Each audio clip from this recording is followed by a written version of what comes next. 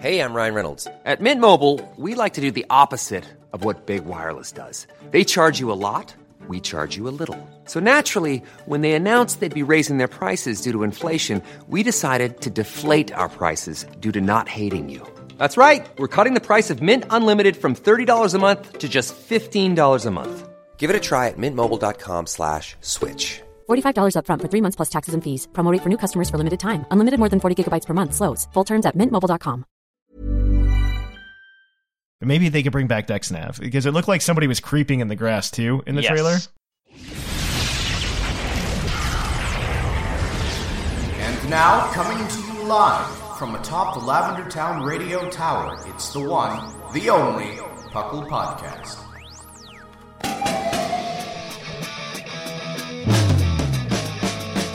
It's Puckle! Puckle!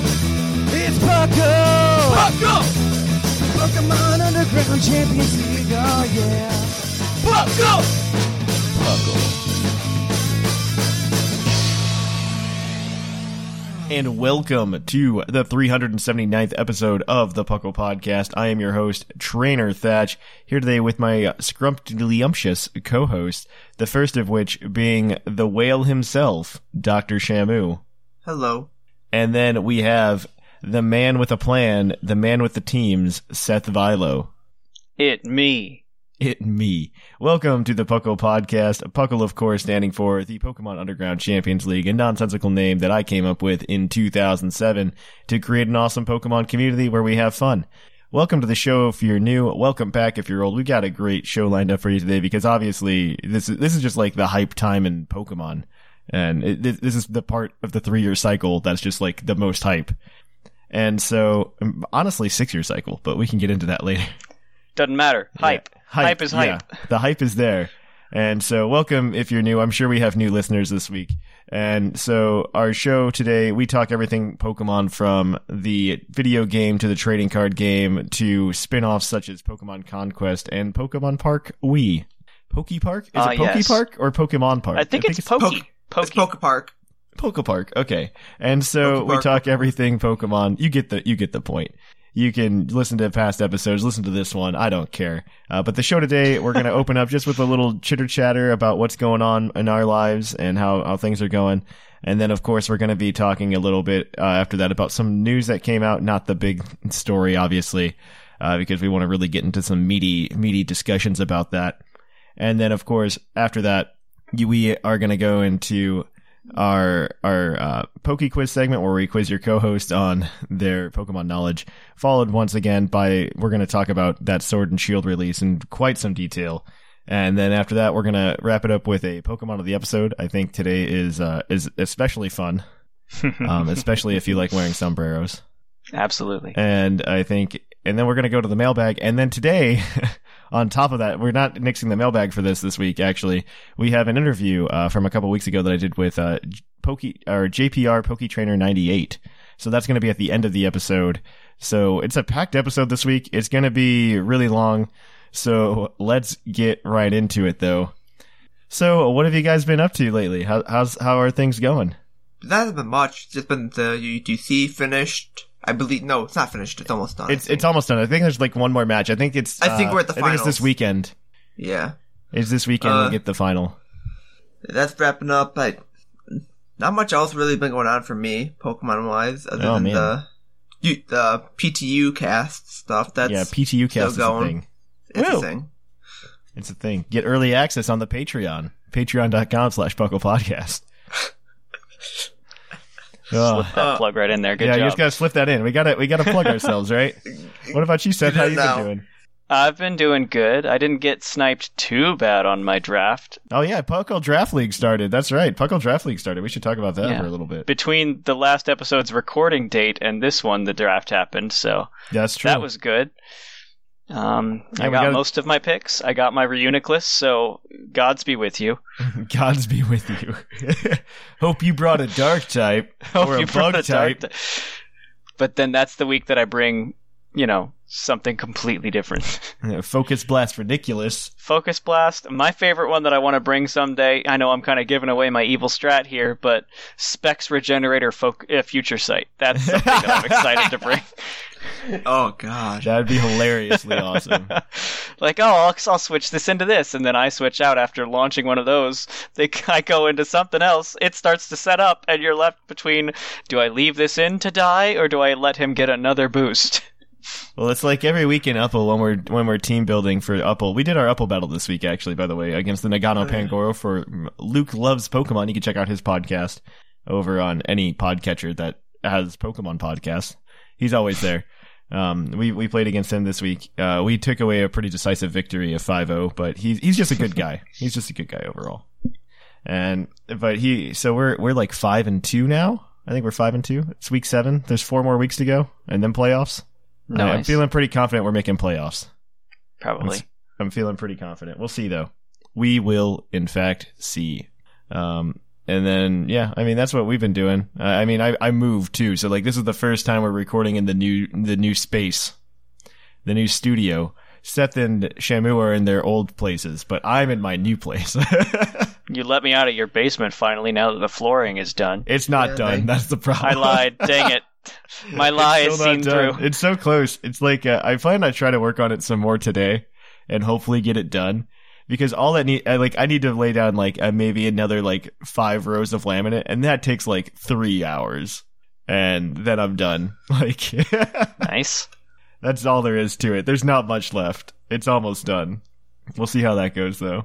Yeah, no, it's getting close. I might build a studio down there. I'm not sure yet. It depends. I hope that I can get some streaming in this week. I'm not very confident because I have to make a trip for work to Ithaca, New York later this week. Delightful. Yeah, it's Ithaca and New York in March. Everybody's dream, right? Upstate New York in March. It's just going to be the best weather, I'm sure. Oh yeah. But yeah, I need to go up there for work. So I'll be out Wednesday through Friday, essentially. I'll be back Friday night. So maybe I'll stream Friday night. I really want to get a stream in. But with the move, I just haven't been able to, which is unfortunate. Mm-hmm. But yeah, I think this is a good place to stop. We can come back. We'll be right back at you guys, with the news segment. So let's cue that epic music.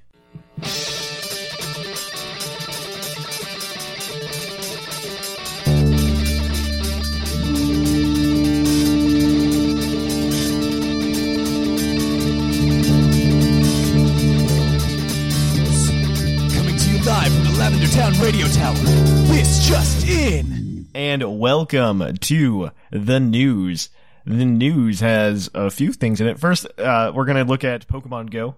So in Pokemon Go right now, Dialga is the new raid boss. I heard there was a hiccup, though, in them actually getting it out. And some areas still had Palkia while others had Dialga as the Tier 5 raid boss. That's a design choice because, you see, it was supposed to start, but Dialga didn't do it right. And Palkia was like, nope, this is my space. Oh God. It was all intentional. That's how it was supposed to happen. Time, you know? It wasn't his time. Okay. But then they released Smeargle finally, and it's from using the new Pokemon Go snapshot mode where you can take pictures of your Pokemon in the AR settings. And if you do that, Smeargle will photobomb it, and when you back out of the camera, he'll be out in the wild and he'll be ready for you to catch. So that's he also copies. Cool. He also copies the moveset of whatever you were originally taking a picture of. Oh, that's cute. That's neat. I heard new moves cost infinite candy. Something like that. Because I don't think he's supposed to have... he's supposed to just have the moveset of whatever you copied. Yeah, I think so too, yeah. So, that's... If you were to just get it with no moveset, that's what it would be, because it doesn't work. Yeah, exactly. It's silly. It's silly and cute. I'm a big fan. But yeah, Smeargle is out in Pokemon Go, so yay! And this was also Pokemon Week, and so you probably already missed it, but there were shiny Rattata and shiny Pidgey now in Pokemon Go as well. Thank heavens. That's what we were all waiting for. I was waiting. My life is complete. I can stop playing Pokemon now. This is my last everything. Also, because it was Pokemon Week, we got another Detective Pikachu trailer. It's not that much different. It just really tries to hype up and say you have to say Pika Pika or something like that. They're trying to make that their slogan. or something. So there's two things I really love about this movie. And it's one that it's got a super wide appeal to the point where my mom tells me about it. Right? All of the time. Like, she's like, did you see that movie? And I'm like, yeah, I heard about it like before it was even released or anything. Yeah. Same thing happened on my end. My mom came back from some movie theater where she watched a movie. Oh, we saw this trailer for the Pokemon movie. Have you heard of it? She was all thinking she was going to tell me for the first time. And I kind of played along like, oh yeah, really? But, you know. No, like, yeah, it's got a really wide appeal. And this one's got the best Ludicolo thing that ever happened. Oh. Yes. Oh, we just need a movie about Ludicolo now.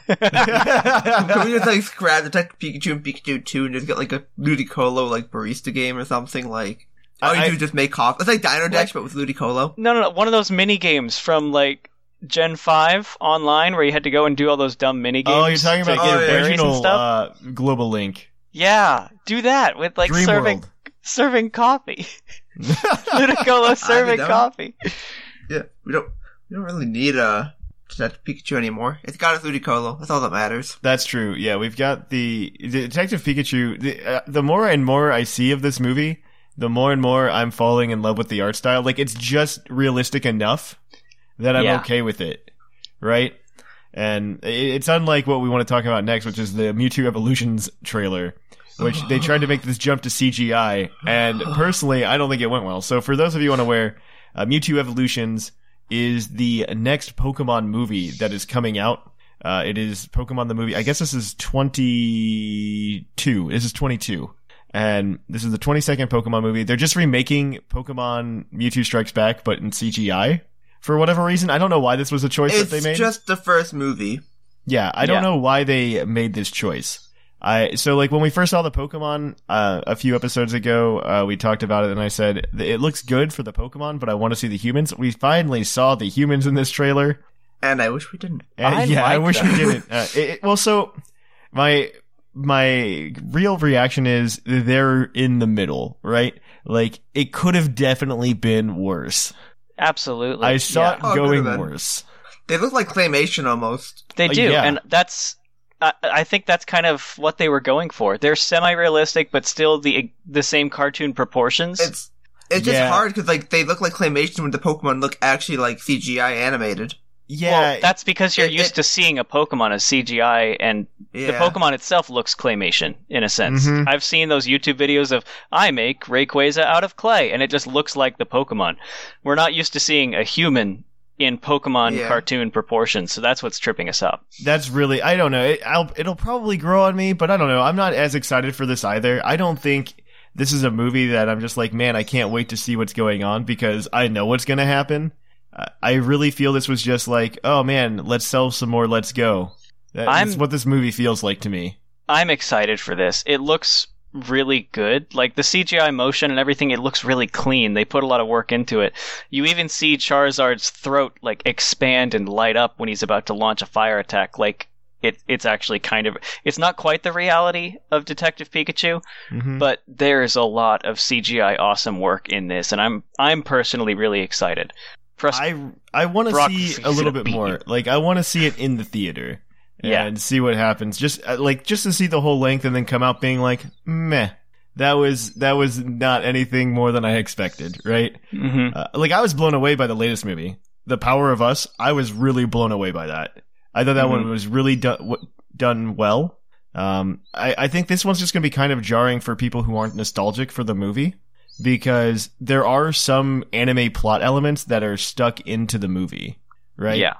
And because the first movie wasn't like the rest of them, where they essentially like found ways to not incorporate them into the overall plot. This one, in fact, like was incorporated into the plot of the Pokemon movie or the Pokemon TV show at the time. So it would be really interesting to see what they do. Like, if they really want to take full advantage of it, I think you go to Disney XD or whoever's playing Pokemon at the time, and you have them run like a season 1 marathon. Yeah.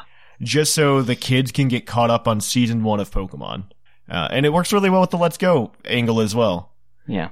So you do that and you get Mewtwo, and then you go see the movie just after that. I mean, I guess in the US this wouldn't be until like November, but probably not. Just something to think about.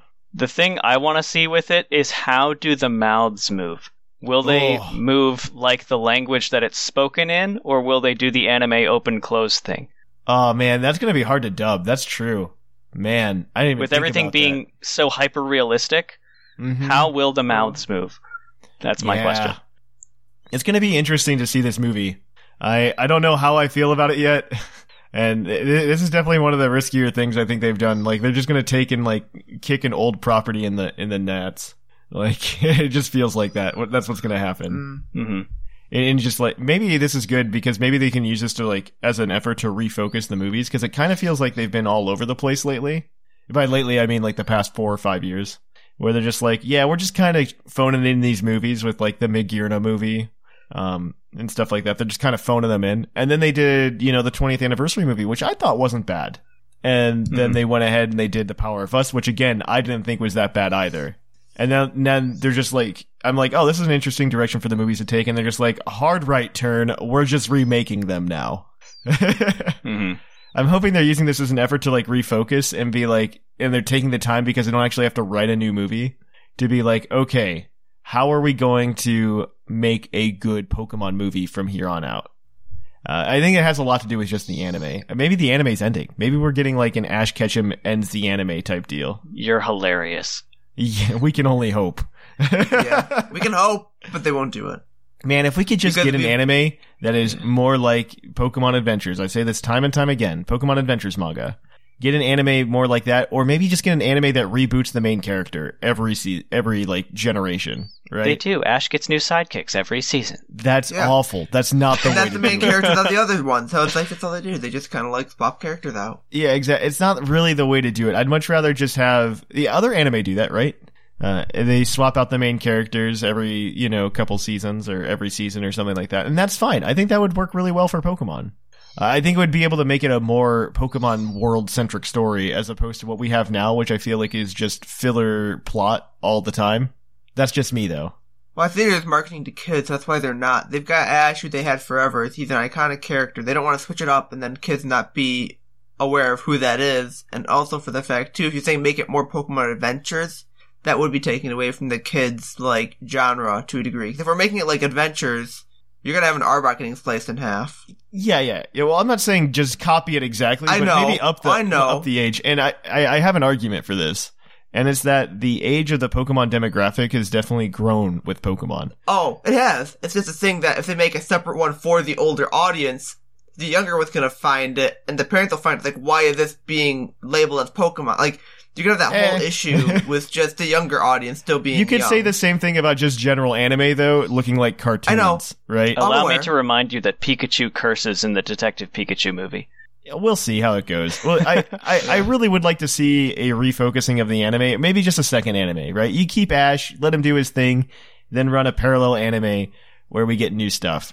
And then make the Pokemon movies about that. And then you just end it every season, just like you would any other anime, right? Where they have one movie per season or one movie per arc or something like that. I think that would be interesting. Mm-hmm. So that's just something to throw out there. But we will stop the news right there. And we are going to kick it on over to Puckle's Poke Quiz, where we're going to quiz your co-host on their innate Pokemon knowledge.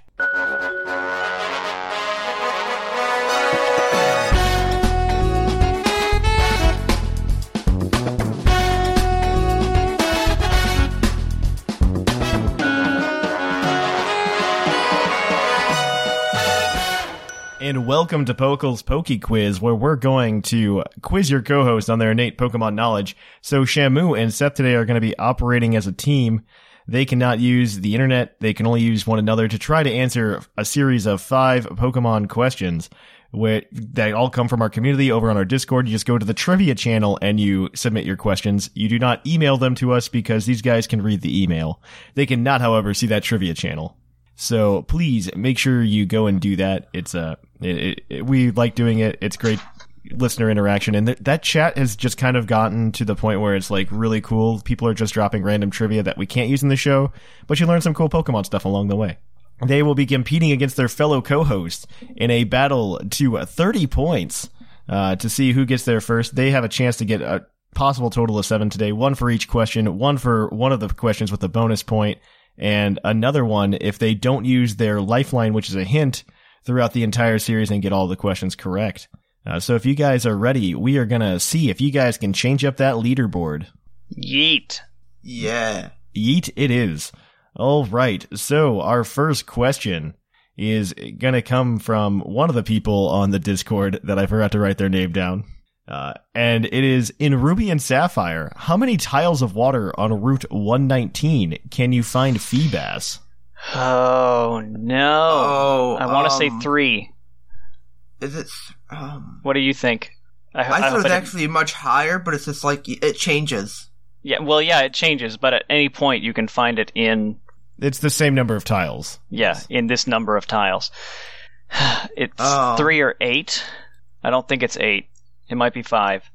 I'm literally thinking so much higher than that, because I thought it kept changing depending on, like, it randomly. I'll give you a plus or minus 1 on this as well. I'll give you a plus Okay. or minus 1. So you got a little bit of a window. I really don't know. If you're thinking that, I'm thinking like 30s. Oh, no. It's single digit. Yeah, it makes sense. Single digit, too. Should we just go like 4? We could go 5, because that's kind of right in the middle. Well, if we go plus or minus 1, then it's like 3 to 5. But I think 4. But it could be 6, Shamu. It could be 6, but then it could be 3. I need an answer, guys. Let's go with my gut. Let's go with 4. Why not? 4 is unfortunately out of that window. The answer is 6. Damn it.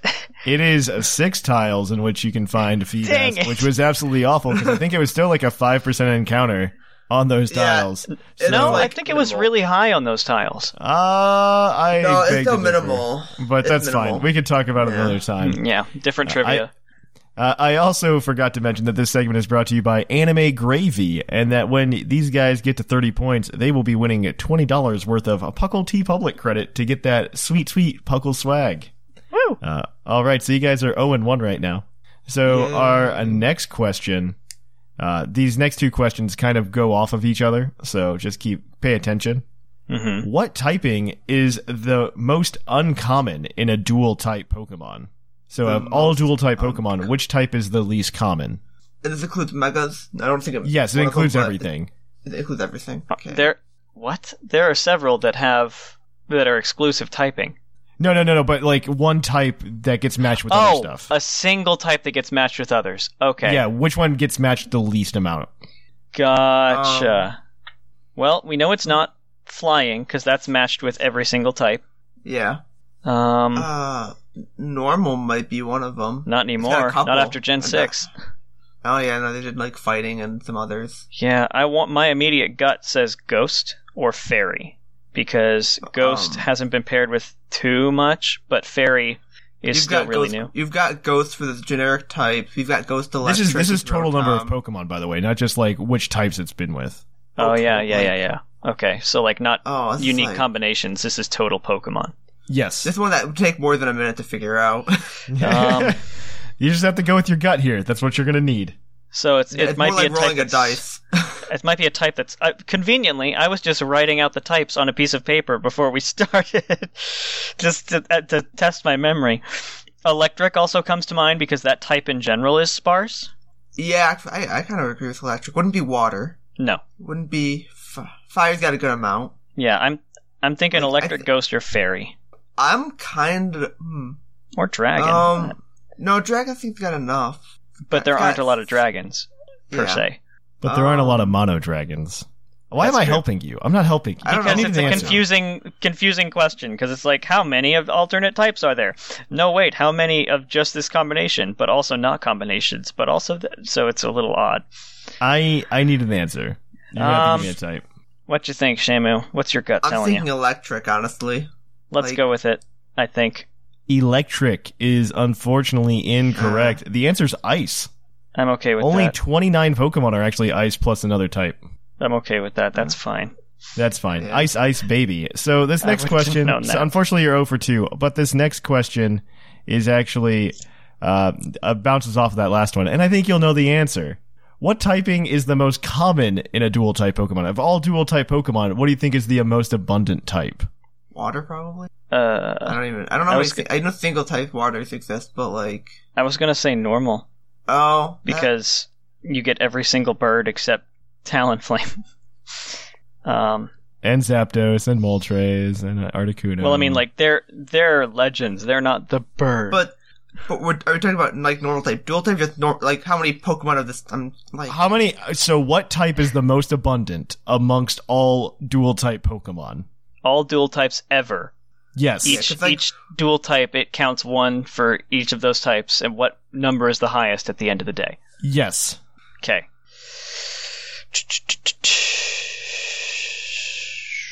I think this one's pretty straightforward. This one should be pretty easy. Yeah.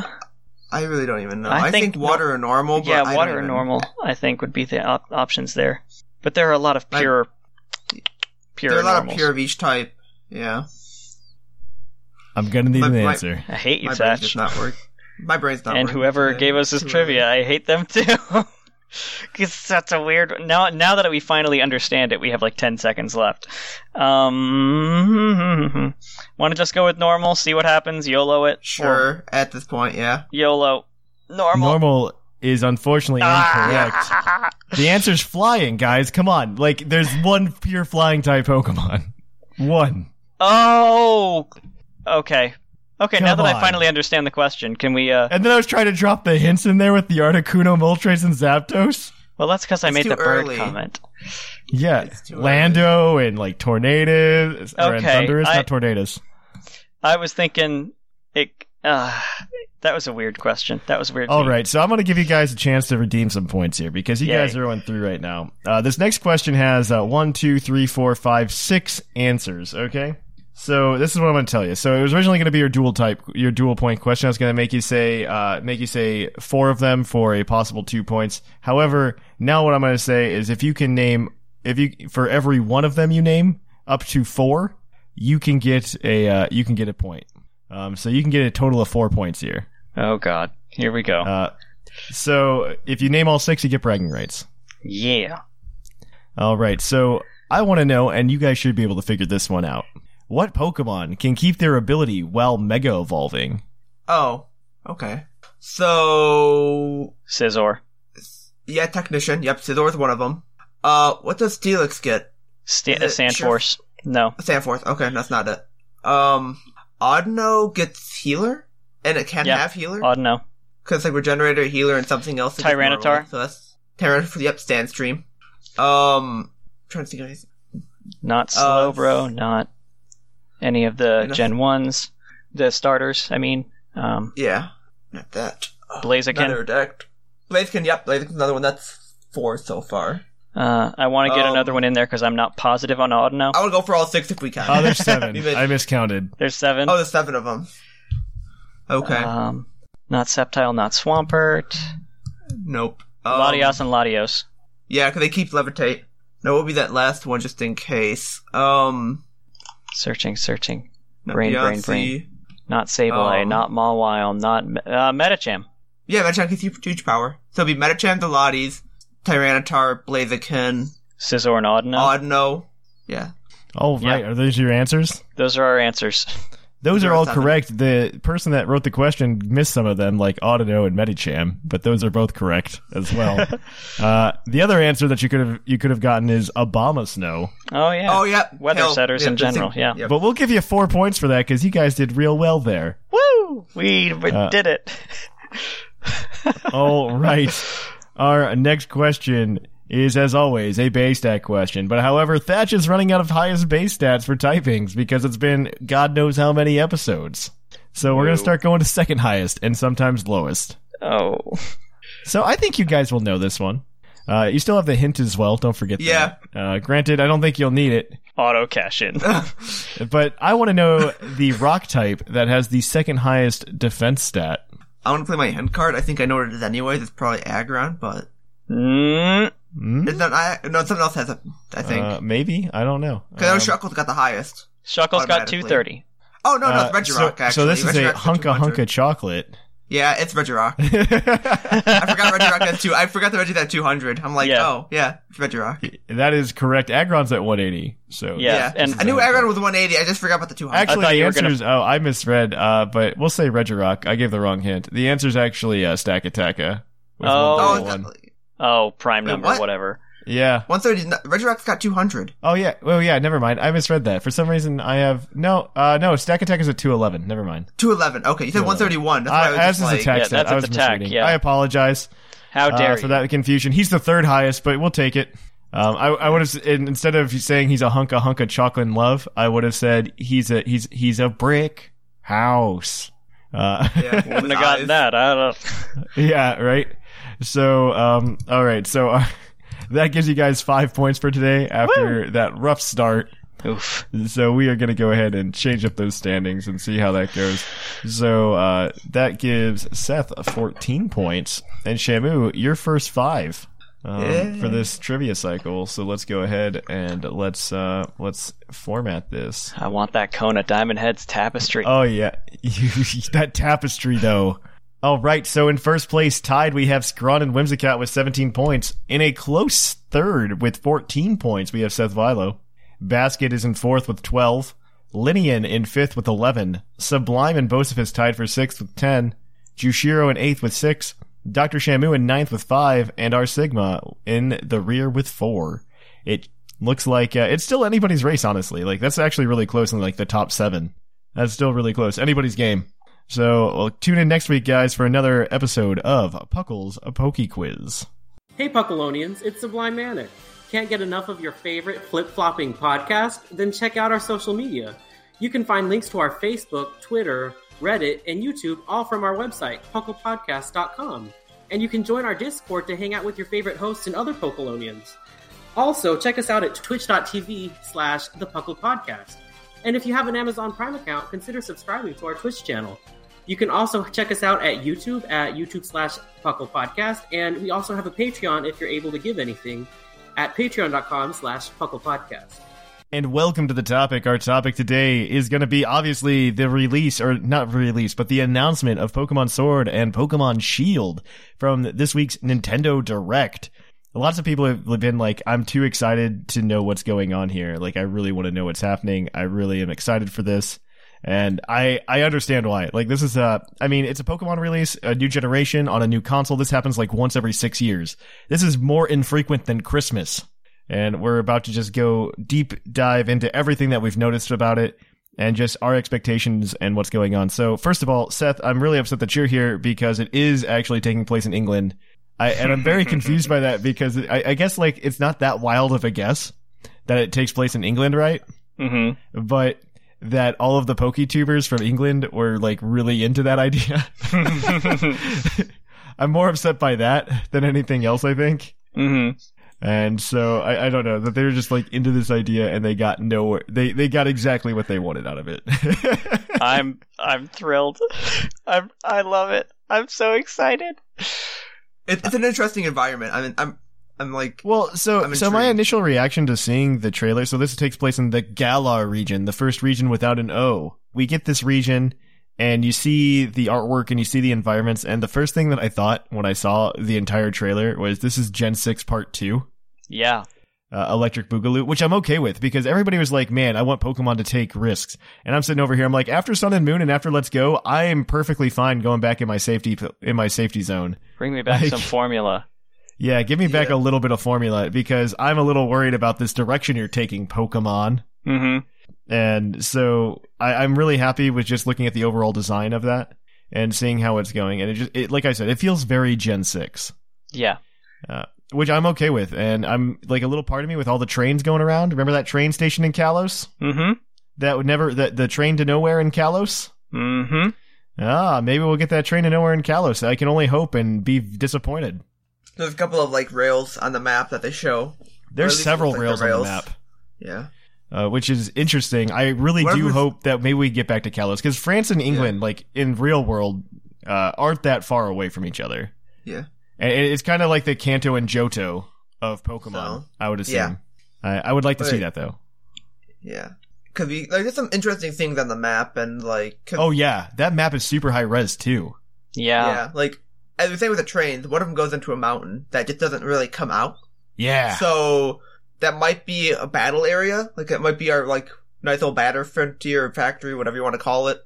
It could be, to Kalos. It could be anything. We don't know. It's hidden. It could be a new town. They just don't show on the overworld. You don't know. Yeah, absolutely. No, I'm really, really excited for it though. Like, I mean, I'm assuming we don't have the whole map because they typically do hide something from us right at the beginning. Like even with Sun and Moon, they hid some stuff from us initially. There's probably a couple areas that they like have hidden under something or behind something. Or there might be a little bit something to, like a couple islands that they didn't throw in there. Something you never know. If only there was some island next to England that they could reference. There's an island. Ireland? But... Yep, that's the name. Are you talking about the country of Ireland? That's the name. I was being extremely facetious.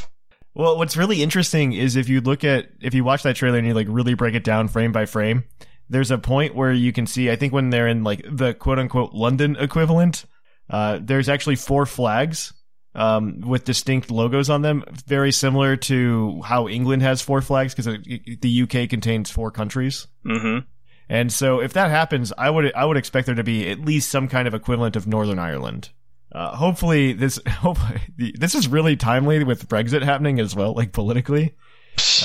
But I don't know. We'll see. I want to see how they handle the whole Ireland situation. I'm wondering if that was the reason they withheld Ireland. Is honestly because of Brexit, because that's gonna be a mess. But I want to see how they handle Ireland. I think it'll be in the game. I think we're gonna get some kind of regional thing with that, right? Like Wales, England, Scotland, and Northern Ireland, and then maybe we just get Ireland. I'm kind of hoping for like a Sinnoh-esque deal where you go there in post game, and you just have like a fun little set of missions over there, like you did in Gen 4, which I thought was really cool and really well done. And it was the last time we pretty much got anything like that. Well, I guess Unova, you got like half the region to explore, but yeah, oh yeah, meh. Who cares? It's Unova. Yeah, pretty much. Just about. I'm really excited for it though. Like I am legitimately excited. In the first time in a very long time, I'm very, very excited for it. Like I'm excited for the games to see what they bring. Well, it's like the hill. I don't know what it's called. The one in like the Pokemon on the hill or the whatever, the salt figure or whatever it's called. I don't remember what it's called. But, yeah. But that's obviously a Pokemon. It's obviously something we're gonna see later. Yeah, some kind of mythology. Yeah, something. It's right by the Stone Edge on the map too. The Stone Edge. Yeah. So I would be really interested to see if there's going to be some kind of plot point there. I don't know. We're obviously going to get more news about this. Probably not until May. If it comes out before May, I'll be super excited. Yeah. Make it like maybe something small, but it's not going to be a major news thing. Like I will probably get legendaries or legendary. Yeah, I was going to say that. Like, that's the thing about the hill drawing. There's only one. There's only one hill drawing, but it looks nothing even like the ones in the cover art or like the logos that we got. Like the logos are very similar with like this one wolf on either a sword or on a shield. Yeah. Which I found really interesting. They could keep... That could be the middle legendary too, though. Like the Rayquaza of the generation, but most likely I think we're probably... There's multiple series of what we could have for our cover legends. Mm-hmm. I would be okay with a break from the formula where the cover legends aren't... It's not 2 cover legends. Instead, it's 1 cover legend, maybe 2 forms. Yeah. I really am a fan of that idea of like just the 1 legend. So also, if we break down the trailer frame by frame, there's like a wolf type dealie on the back of one of the gyms. Yes. In the soccer scene. In the top left area of the soccer scene, there's a running I think the soccer stadiums are your new gyms. Yeah. For the most part. And if you look at that map, there's only 5 of them. This is a really horrible segue to that. But there's only 5 of those gyms looking on the map, but what was brought up to me was that there are also 3 additional soccer pitches on the field in addition to that. So it brings your total to 8. You can also, in the city that's in the middle of the map, the very reddish tinted one, you can see one in the background of one of the clips from the trailer. Oh, You can't see it on the map, but it's there. I think we're going to see 8. I welcome the return of gyms, and I welcome the return of, and this is probably the most controversial thing that I like out of the trailer. I really like that random Pokemon battles are back. How dare you. And they didn't keep the Let's Go Overworld battles. How No. dare you. I mean, you can say how dare you, but I personally enjoy that more than the Let's Go because, I don't know, so... It gives you kind of a sense of excitement to see what you're going to find in the random battles. And Let's Go, you're just like, oh yeah, that's not what I want. And you just sit there and you wait. Yeah. And I feel like that's less engaging. I really think it's way less engaging, which is awful. I think that this is a much more engaging way to do it. And maybe they could bring back DexNav, because it looked like somebody was creeping in the grass too in the trailer. Yeah. Bring back DexNav. Mm-hmm.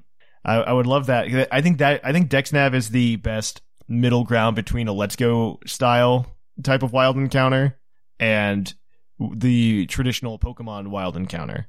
Mm-hmm. Like, that's the perfect mix of the two, because you can see, like, especially now, because they're going to have the processing power, you can definitely put in, like, tails for all of the Pokemon, or features from all of the Pokemon that's sticking out of the grass, instead of just, like, generic Zigzagoon tail. Mm-hmm. Yeah. I think that's something that would be really, really interesting to see. I would really like that. Just, you get something like that sticking out of the grass. I don't know. Other than that, the trailer was just, like, it was very hype. It was more than I expected. It was beautiful. I love the music. I love the graphics. Like that one scene when the girl trainer is in front of the lake and you see the water. Mm-hmm. That was gorgeous. And the actual, like, I want to say cottages, but the buildings, the structure, the architecture that you see, all the animated layers of all of the buildings. I am hyped for this game just to look at it and be there and put it on my TV. Mm-hmm. It's going to be great. I'm really excited for it. I'm waiting for the E3 announcement of separate Switch. Yeah. It's going to happen. It happens with that's what happened with the 2DS too, by the way. Like, just in case people don't remember, because it has been 6 years. So like, there's been a whole cycle that people just don't remember. The 2DS was released, I'm almost certain, as like half just a Pokemon machine. Because they were just like, well, the 3DS cost, I think at the time it was like $200 for like a brand new 3DS. And that was when it was just like the little one or the XL. I think it was like 180 to 200. Yeah, it was like 180 to 170, I think, for the little one, and 200 for the XL. Yeah, something like that. And that was a little pricey, but then they're just like, here's this $80 Pokemon machine so you can play Pokemon. At the time, it wasn't 80, it was like 120 or 130. Yeah, it still came out at the same day as Pokemon. It did. Yeah, it came out the same day, and it was cheaper than the higher end ones. Yeah, but exactly. Then they later reduced it to like $80. Yeah, it's like $80 right now. It's disgustingly cheap. Yeah. So I suggest going to pick one up if you haven't already. Mm-hmm. If you still want to play Sun and Moon, this is a great time to just go pick up a 2DS. Even like the 2DS XLs right now are super cheap.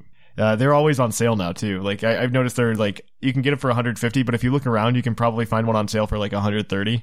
Yeah, or like get a coupon or something with. Yeah, exactly. There's some sort of sale if you wait a week or like every other week, something like that. Yeah, like I swear it's on sale at least once, twice a month.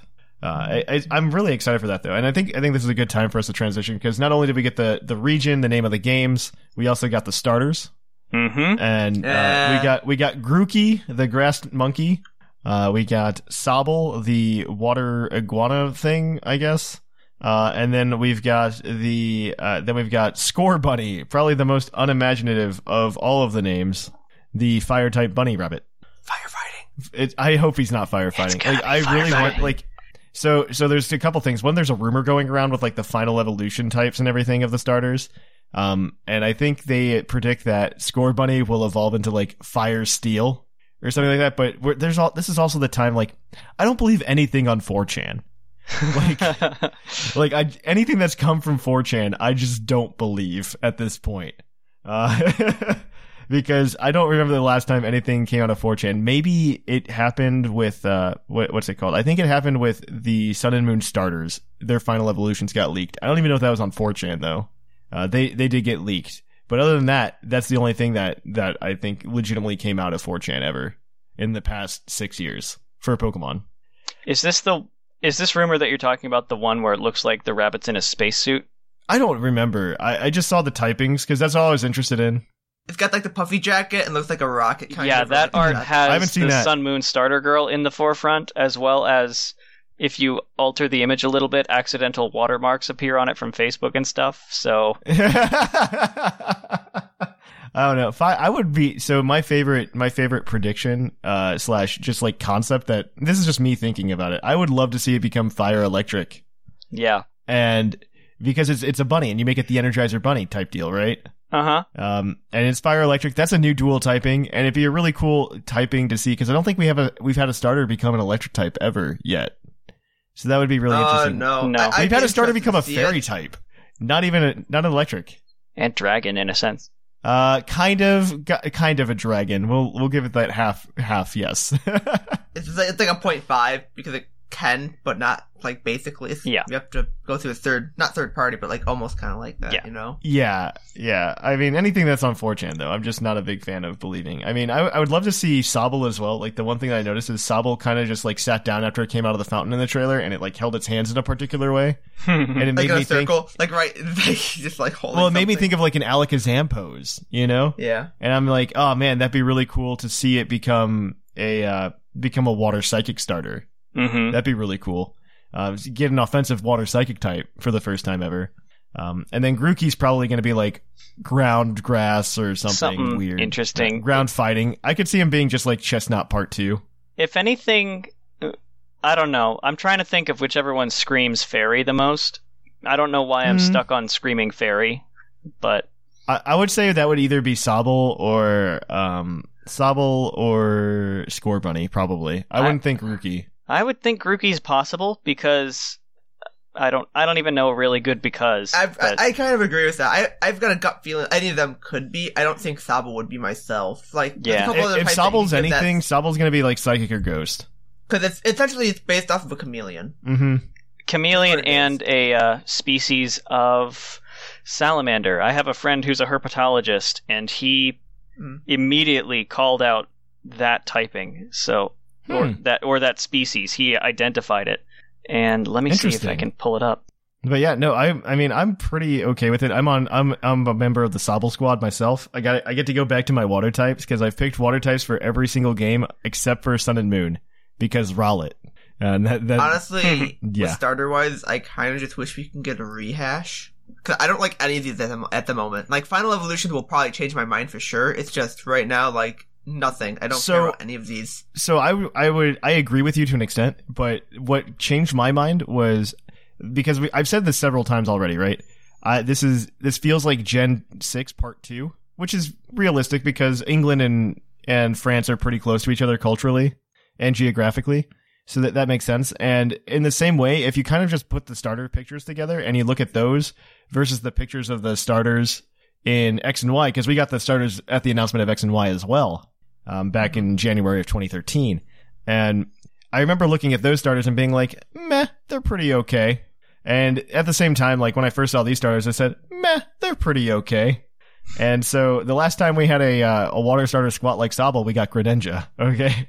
Yeah. And then you got, I think Grookey is a pretty good Chespin equivalent too. Like if you compare them to the Gen 6 starters, I would say, oh, wow, I guess they're about the same. And then you remember how awesome they came out, right? Honestly, yeah. They look very close.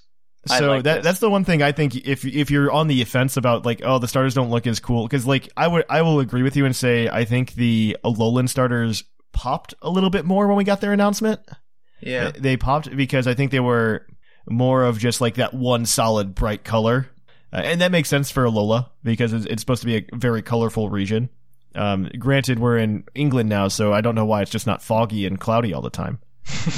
But I think if you look at the comparison though between Gen 6 starters and the Gen 8 starters, you'll just see a load of comparisons that you could make compared to the Alolan starters, which were supposed to be different to begin with. So that's just my 2 cents on it, right? I'm very excited. I'm very excited for a lot of the UK listeners that we have to be very excited for these games as well. Just because they're obviously going to be hyped, like, hey, my home country is presented in the Pokemon world. I'm still waiting for that Ohio region where we get one new Pokemon that gen, and it's corn. And the northern part is like all ice. Yeah, it's corn, and it evolves into soybeans. and that is the new Pokemon for Generation 10. Pokemon Midwest. So it'll be like, what, 4 years? So we're gonna like write that down in the calendar for 4 years from now. We're gonna get Pokemon. I think it's like 6 because that's Gen 10, right? So that'll be on the next piece of hardware. Oh dear. Yeah, maybe we'll write that down. We're gonna get Pokemon Midwest version. The Switch SP. It's got like 2 screens. Stop. Just fold it. Folds on top of it. Stop it. You got 4 Joy-Cons? No. 4 people on one console? The Joy-Con's off of itself. I want to take it back just a few steps and just ask you guys, like, what do you feel about us going back to like the more familiar formula? Like, from what we've heard, we're going back to a more familiar formula at least.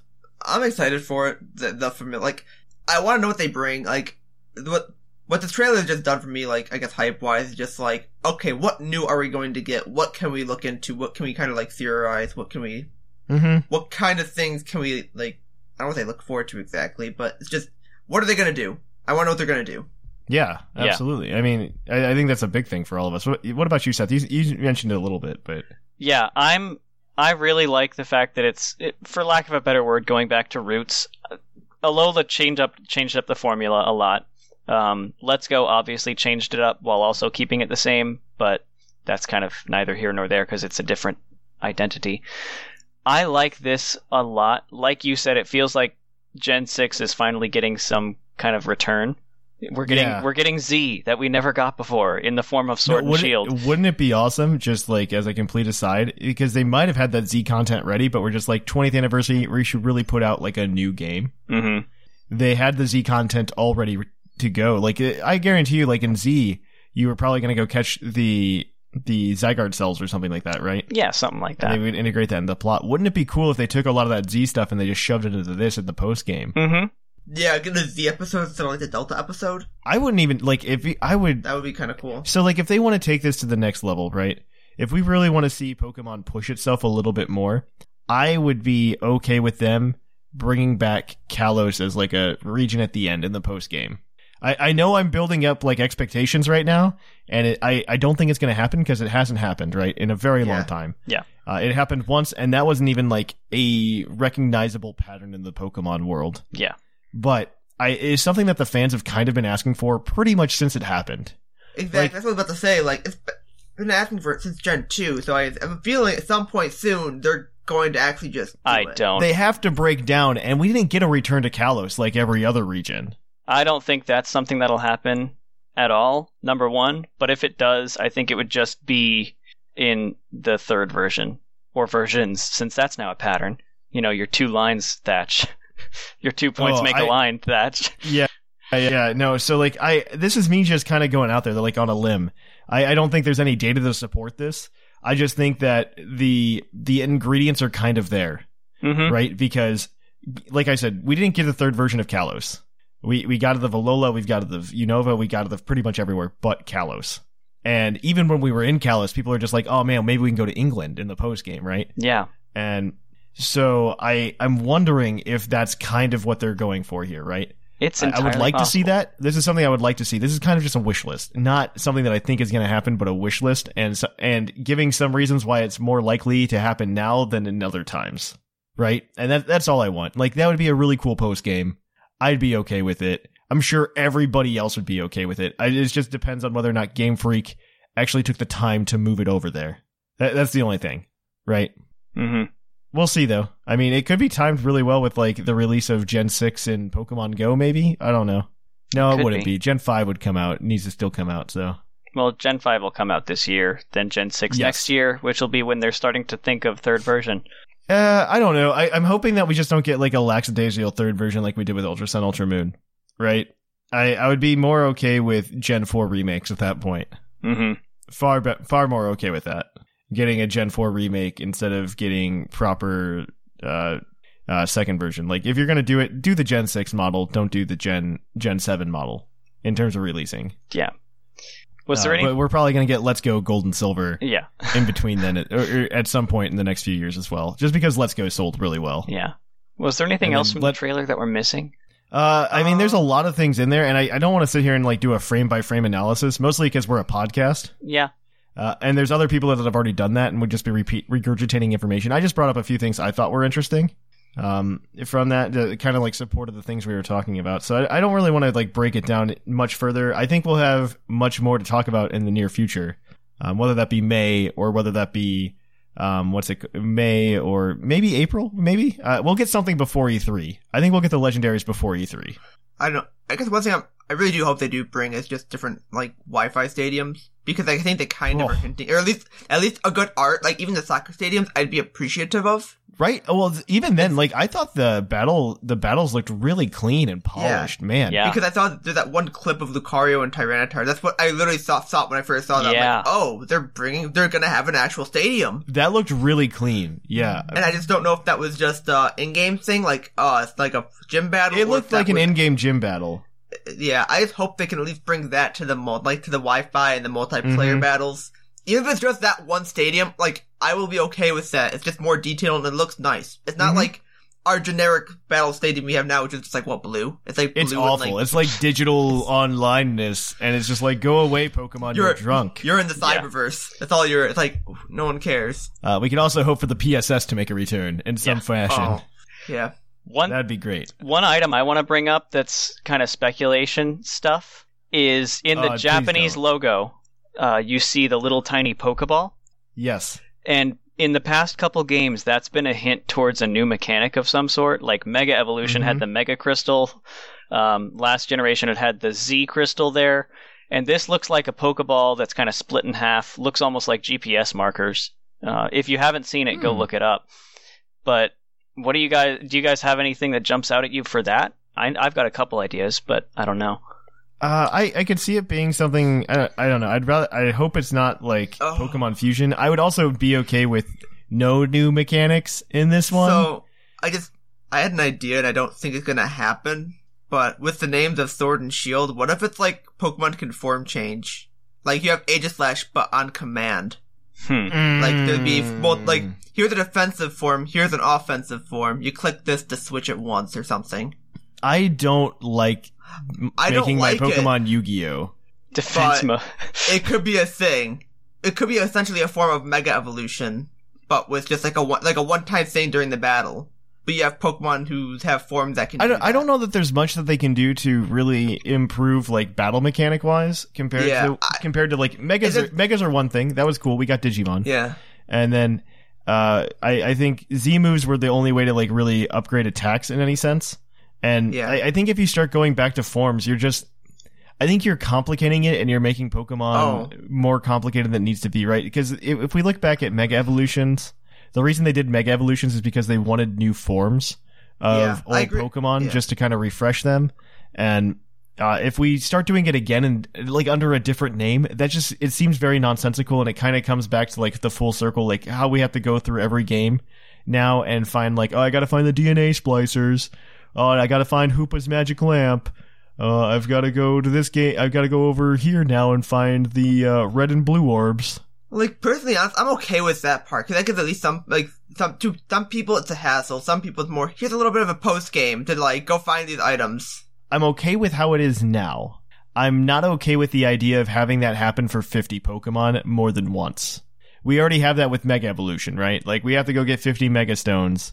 I don't even think you need a Mega Stone or anything like that. I'm just assuming it's like, it'd be something that Pokemon can fundamentally do, and then I would be okay if that's something like with a certain like set of Pokemon, new Pokemon. Yeah, that's what I'm thinking. Like you'll have a certain set of Pokemon that can like switch forms once per battle. Like the switching form would be like a once per battle mechanic. I don't know if they would or not, but like that's what I'm mentally thinking. And it'd be just like, hey, this certain strain of Pokemon that are specific to the Galar region, or for some other whatever reason they're here, can do that. Or even maybe like a legendary or something like that. I don't know.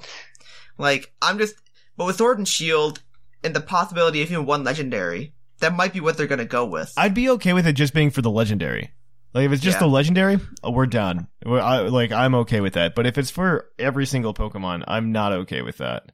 I don't know if it's going to be as much of a form change kind of thing. I see where you're getting it, but I don't know if it's going to be that intense and complex. I don't know. It just came to mind. That's what I'm saying. Absolutely. It's a thing they could do as a gimmick, because they're going to bring some gimmick. They don't last through generations. Want to know a gimmick? I think it could be the Pokeball is the same color as the Joy-Cons, and if you detach the Joy-Cons, what if there's some kind of as a human interaction you can do with the Joy-Cons during battle? Like, that would be cool. You have the option to throw your Pokeball. You have the option to attempt to, I don't know. This could go full PTU and have the trainer be more involved, because that's something else I noticed in the trailer, is that the trainers are still there.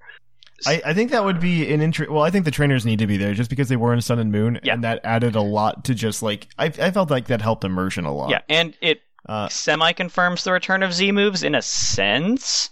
It would be really cool to do that, but they already stated that these were going to be focused more on the handheld experience. Yeah. But and I mean, I could see you doing it, and maybe they integrate like the Let's Go capture mechanic into it somehow. as like an option, as an option, not as like a option requirement. Would be nice. And I wouldn't want to do it forcefully, but if they let me, hey, that might be something to have fun with at some point. Exactly. Like oh, hey, kind of like the let me Ultra throw Wormhole this. stuff was just like, oh, this is fun for a little bit. Yeah. Like, I think that's the only like place a where they little can mechanic. really improve now, because like we already did stuff with moves, we did stuff with the Pokemon themselves evolving, and I think if you want to do something that's not rehashing like an old mechanic that they had already done, I think what you do is you play with capture a little bit.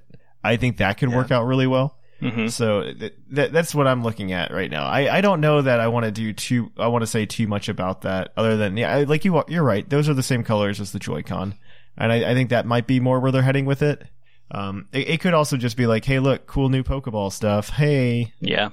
I don't want to make a claim, like, because they're gonna throw something out there that I'm not going to expect, and we can sit here and speculate all we want every day, all day, and it's gonna literally just come down to how did Pokemon feel about that. it could just be an Easter egg too, though, because like they have the little Game Freak like language, whatever, on the stadium. That's cool. That people Yeah. are like, "What is this?" But like, it looks like some sort of like language, but it's just Game It looks Freak. like Kurth Runic from Tolkien. That's what it looks like. Yeah. All right. I think this is a good place to end it, though. We're going to end it right here, guys, and we are going to kick it on over to the Pokemon of the episode after this short break. We will catch you guys on the flip-flop. Are you excited for Sword and Shield? Well, you should check out the Puckle T Public Store to get all of those t-shirts, all that Pokeswag, get some Sobble merch, get some Score Bunny merch, maybe even some Grookey. Support which gang you're in by wearing a t-shirt, buying a mug, tapestry, pillow, pretty much anything over at T-Public. Everything you buy over the Puckle T Public Store helps support the show, and we really do appreciate it. So while we're in this time of hype, go check it out. Maybe there's something there that might tickle your fancy. So check out the Puckle T Public Store. Link in the show notes down below.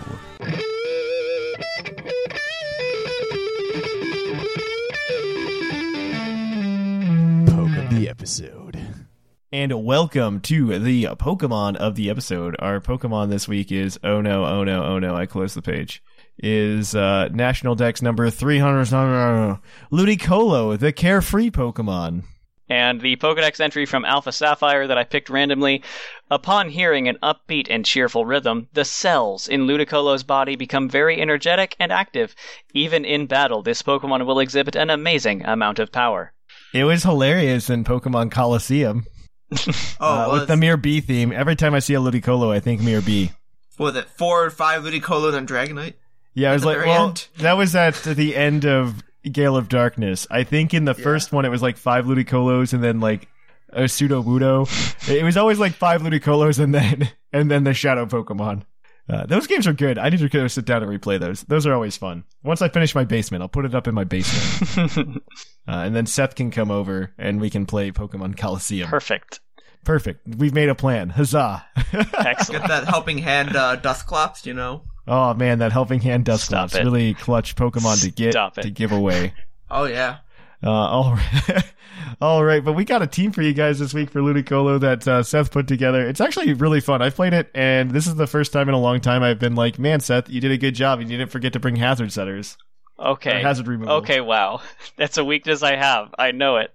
And it sucks because I like using Pokemon like the one in this I one. was talking to Whimsicott about it recently, about how the teams you've been building don't have very much hazard removal, and like I have to tell you we need to put hazard removal in a team, and she said, yeah, he's not used to it. He plays stall, and it doesn't matter to him. This is beneath me.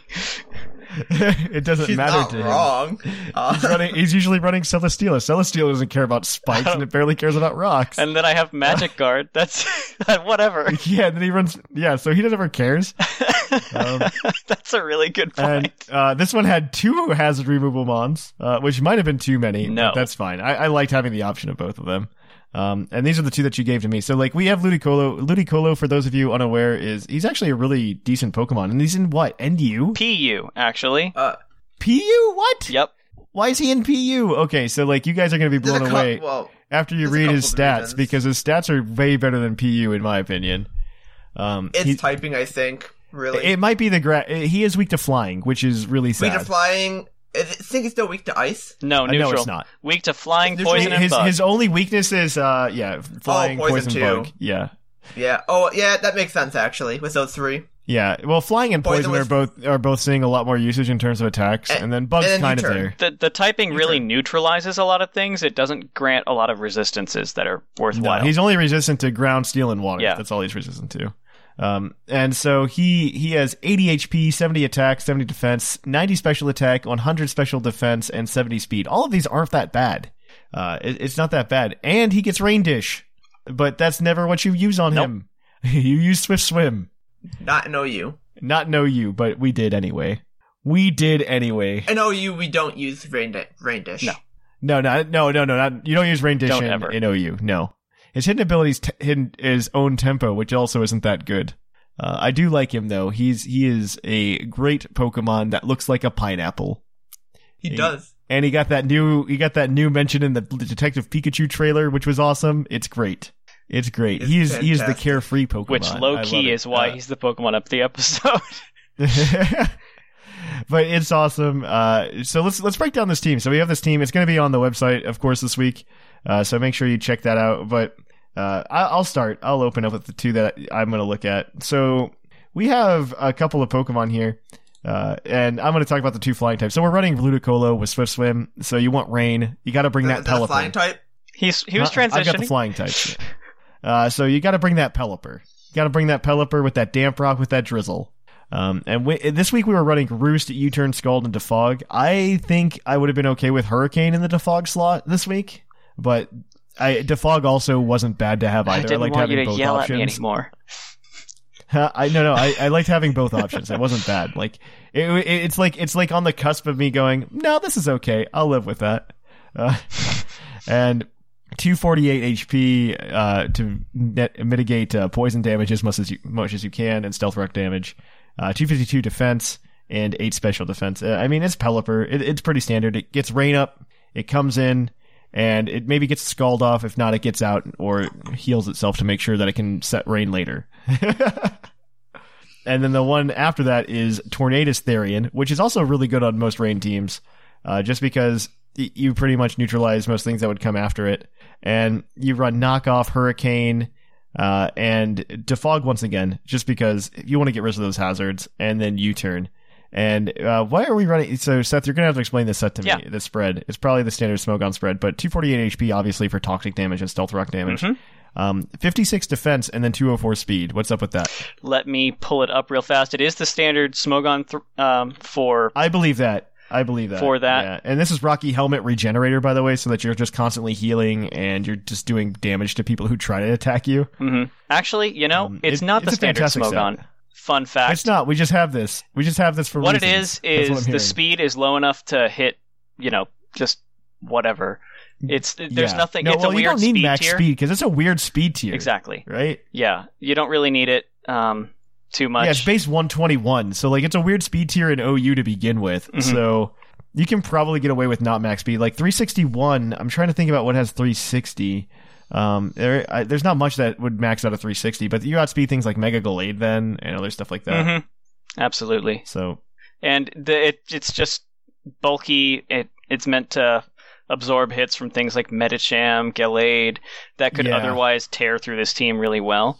Because we've got a lot of kind of fragile things in here. Yeah, I like this Tornadus though. I'm a really big fan. Tornadus always does really well. But, I mean, those are my two. They're pretty standard sets, and they do their job. They get rid of the rocks. I like having the knockoff utility on most teams, just because, especially when you're playing stall, you can get rid of some lefties, which always feels really good. But granted, I think there's a couple other members on this team that really, really just start tearing through the other opponent's teams regardless of what's happening. And we'll get to those later. But I don't know. Who wants to go next? You or Shamu? I guess I can go. And then we have Ludicolo, our star of the team. Our rising star. Yep. We just run Swift Swim with Life Orb. He's one of our 2 sweepers of the team, with Hydro Pump, Giga Drain, Ice Beam for just dual stab and coverage, as well as Rain Dance. I think Rain Dance is good though on him, because that really helps if Pelipper's down. And you just need that last boost, right? You're in on some grass type like Ferrothorn or something, and you can just get away with a Rain Dance. And then you're just like, Ludicolo, let's do it. you got, I think, enough natural bulk too to lift something kind of. Yeah. Though we don't really, we've got a lot of neutrals, as we said earlier. It's just, you can at least tank a smaller hit and then just pull off a rain dance or what you need to. We run Modest with max special attack, max speed, and 4 defense since he is a sweeper for us. He is our sweeper. We don't really need a max speed. We don't need a speed increasing nature because with Swift Swim we're hitting about 460, 480, I think, speed. Something like that. So there's no real reason to have that other nature unless you want to outspeed a base 70 or he's great. Possible speed tie. It's good. The Life Orb helps get you that extra damage. Rain Boost Hydro Pump with a Life Orb. That's gonna do some damage. That's a lot of damage, let me tell you. It's a lot of damage. It's a lot of damage. I'm a fan. He also gets access to like really interesting things, like maybe not for this spread, but maybe if you're trying to play MMPU or something, he has to get access to interesting things like Fake Out. You get some good, like, just generic random coverage, like... Yeah, the Fake Out, you can run Focus Punch, like, there's Focus Blast, there's a bunch of random moves you can run for, like, physical or mixed. Yeah. No, he's great. You can even get Thunder Punch for a water type. And Fire Punch. He's great. I love him. Yeah. He just does everything. Like, Ludicolo, guys. Like, he's the way to live. I used to run him back in Gen 4 as well. Back in Gen 4, you know? We got that bingo card. There it is. I used to run him back in Gen 4.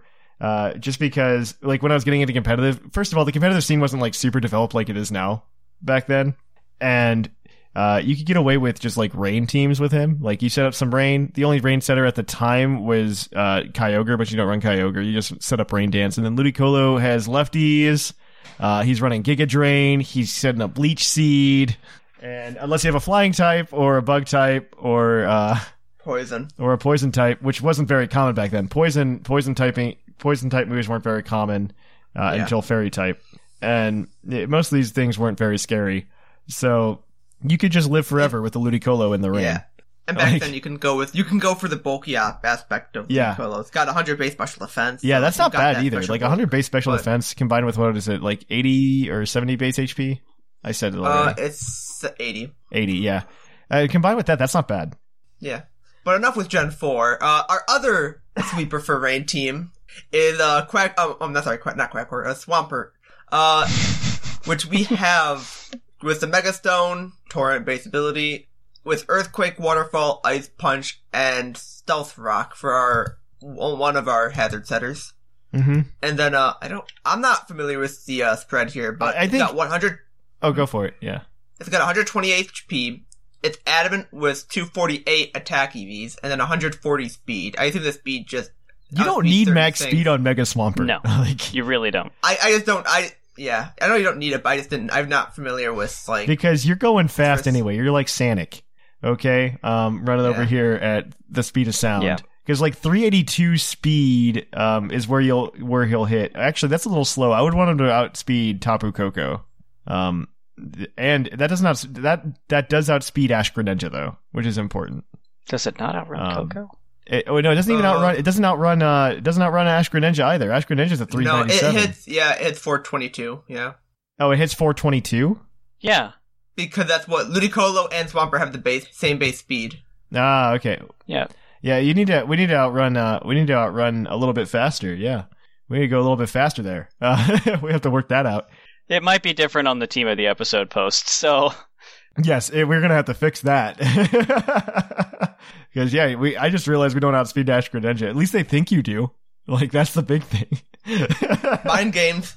You got those mind games, you know? They think you do on the ladder. They get scared. So, definitely watch out. But Swampert's just, he hits hard. The Stealth Rock's there because what's fourth move are you going to put on Swampert? If anything, it'd be just coverage and you really don't need it because you already got your Ice Punch, Waterfall, and Earthquake hit pretty much everything. Just about, yeah. The only thing you could add is maybe a fighting or a rock or something. You could run Superpower or Stone Edge, technically. But you have Ice Punch and then you have Superpower is the only one I could see maybe using. You can use Superpower, yeah, or depending what you want, Superpower would be better. Never mind. You got the attack stat for it. Yeah, Superpower would be better. You could there's always Power Punch for those gimmicks. Yeah, okay, move on. Yeah. Get your Power Punch garbage out of here. You don't want Bite? You don't want Bite? No? All right. Seth, take us home. You bet. First off, a couple EV clarifications that I just want to make. you are right. It does hit 422 speed because Swampert Mega is actually 10 base points faster than base. Mhm. Same speed as Ludicolo. Yeah. So that does outspeed Ash Greninja. It does? It does. So therefore it also outspeeds Coco. So Good. And Okay, Choice Scarf perfect. Heatran, as common as that is. Additionally, It used to be. yeah, it used to be. Additionally, the Tornado Speed tier, it's just dropped to outspeed the only relevant other thing that's in that speed tier, which is Scarf Magnezone. So you can U-turn out of Okay. it.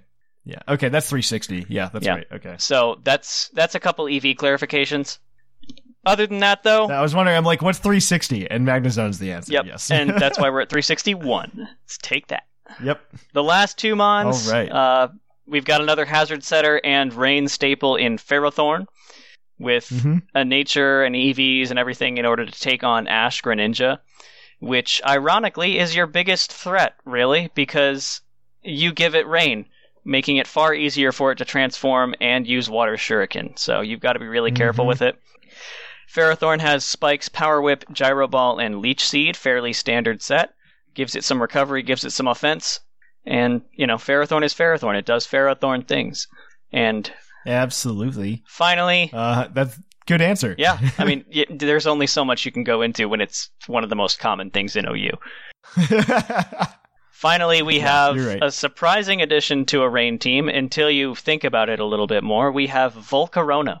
And it's got a timid nature, 4 defense EVs, whatever, max special attack, max speed, with the moveset Quiver Dance, Bug Buzz, Fire Blast, and Hurricane, holding a Flyinium Z. Now, Seth, you might be thinking, why on earth would you run a Fire type on a Rain team? You neutralize its best stab.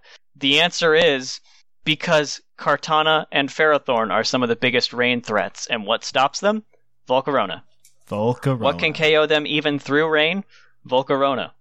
What else do you do when it's not raining? Volcarona. Volcarona. And Hurricane is also really cool to run with it. You can have suddenly, all of a sudden, this monstrous coverage move and combine it with Flyinium Z for something that no one is expecting, just out of the blue. It can also KO a Scolipede through Protect. Fun fact. At +1 with 2 layers of spikes, as we found out in one of our test matches. So, it's fun. It's a good time. So grab that while it's up there, and if you are a patron, we're going to be putting up that shiny Ludicolo for you guys. We didn't get to the mini-year last week because of my move, but we will be doing Ludicolo this week. So watch out for that. You'll get a Ludicolo. Also, if you're not a patron, you can download a similar Ludicolo as well. Just check out our social media, and we'll be posting where that is, and it'll be at our Patreon at patreon.com/PucklePodcast, all of the information. Even if you're not a patron, you can read the post. So check that out. So we are going to kick it on over, guys, to the mailbag. It's mail time! It's time for the mailbag! Send in your emails! And welcome to the mailbag. The mailbag, as always, is brought to you by the energy drink Green Toros, the energy drink that gives you hooves. Hooves!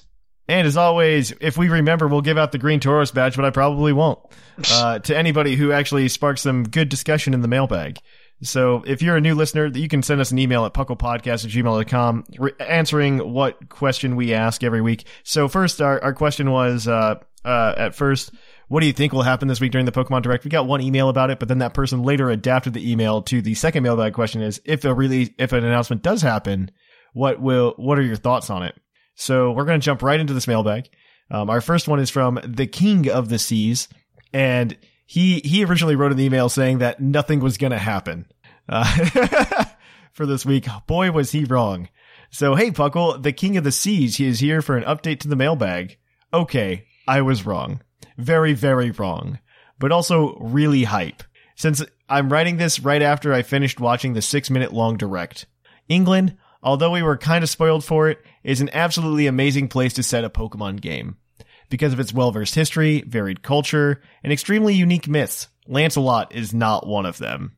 I absolutely love the starters, though. Not a single ugly or generic one. To be honest, I saw England coming, but their mix of Let's Go and Go art style is a tad bit annoying to me. I didn't think it was. Do you guys think it was like a mix between those two? I can kind of see it, just 3D model. I didn't think it was as chibi as Let's Go. Yeah, but I mean, the Pokemon themselves are kind of close. I thought it was pretty close to more of a. It was closer to like the next evolution in what Sun and Moon was going to be. Yeah, it's because they kind of took like the trainer sprite, like the fight 2, kind of from like Let's Go. It's kind of I can see it, but kind of like I think it's more of like, as you said, the upgrade from Gen 7. Yeah, I think it's more of just like an upgrade, like, hey, what's the next step going to be? And I think this was just the natural next step, and Let's Go was kind of that as well, because it was the first one on the Switch. It was like the half step. It was like the half step, and this is the full step. Yeah, I agree with that. I feel like Nintendo's playing it a bit safe with the game, just to keep that tentative Let's Go fan base. They're not tentative, they're going to be here. I mean, some of them will be here, some of them won't, but a lot of them will be. Anyways, that's all I can update on without ruining it for everyone else. I must return to my soggy bacon now by King of the Seas. Yeah, I didn't think the artwork was too different for those, but I could have been wrong. So this next one is from Mido. Yep, and I got this. Dear Thatch and his top-notch dance trope. So it happened. I am officially from a Pokemon region at last. Hoorah. Pokemon quite right, and do you want a cuppa look amazing, and I couldn't be happier. Those are the right names. I'm terrible. I've been personally calling it Pokemon Tea and Crumpets. So it's pretty close though too. Like I'd be okay with it being Pokemon Tea and Crumpets.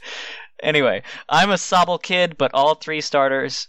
I'm a Sobble kid of all the 3 starters, but the region and absolutely everything looks beautiful.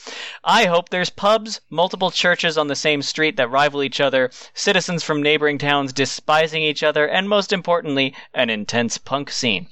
The stadiums seem to be the new gimmick, with the new gym logo for these stadiums being the Japanese logo, much like the Z Crystals and Mega Evolution. Something's going on here. That's what we missed. Yeah, something's going on here. What do you guys think they could do with it? Looking forward to hearing your ideas. Much love, Mido, the Galar region. So it's really interesting to bring up the fact that the logo is on not only the Japanese logo, but also on the shirt. Pokemon gyms. Yeah, and the gyms and the shirt and everything.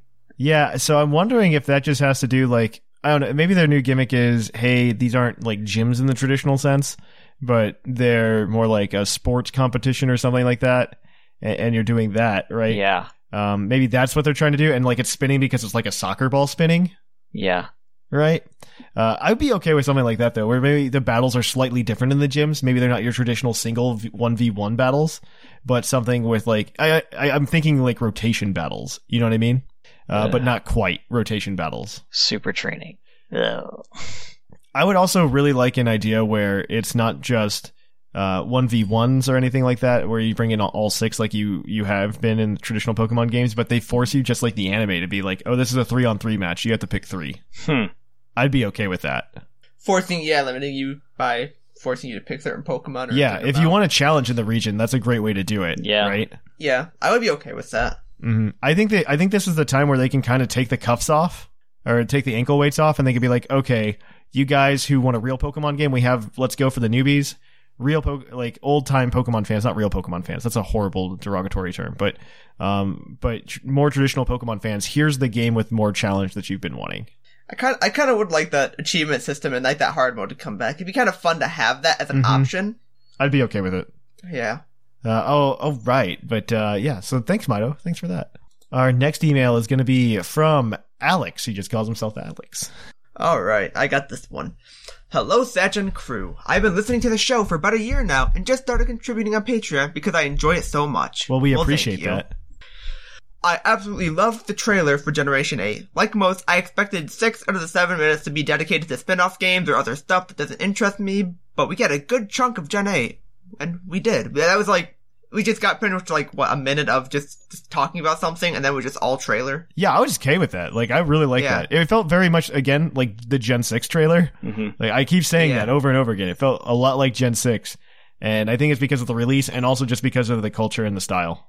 And it just gave us like a good feel for like the generation too. Like, hey, here's this, like, now we're immersing you in this atmosphere. And that's what it really felt like. Like, I saw the world there. And I got a really good feeling for it, which is good. I like that in the trailer. I liked it better than the Sun and Moon announcement, where it was just like, here's logos.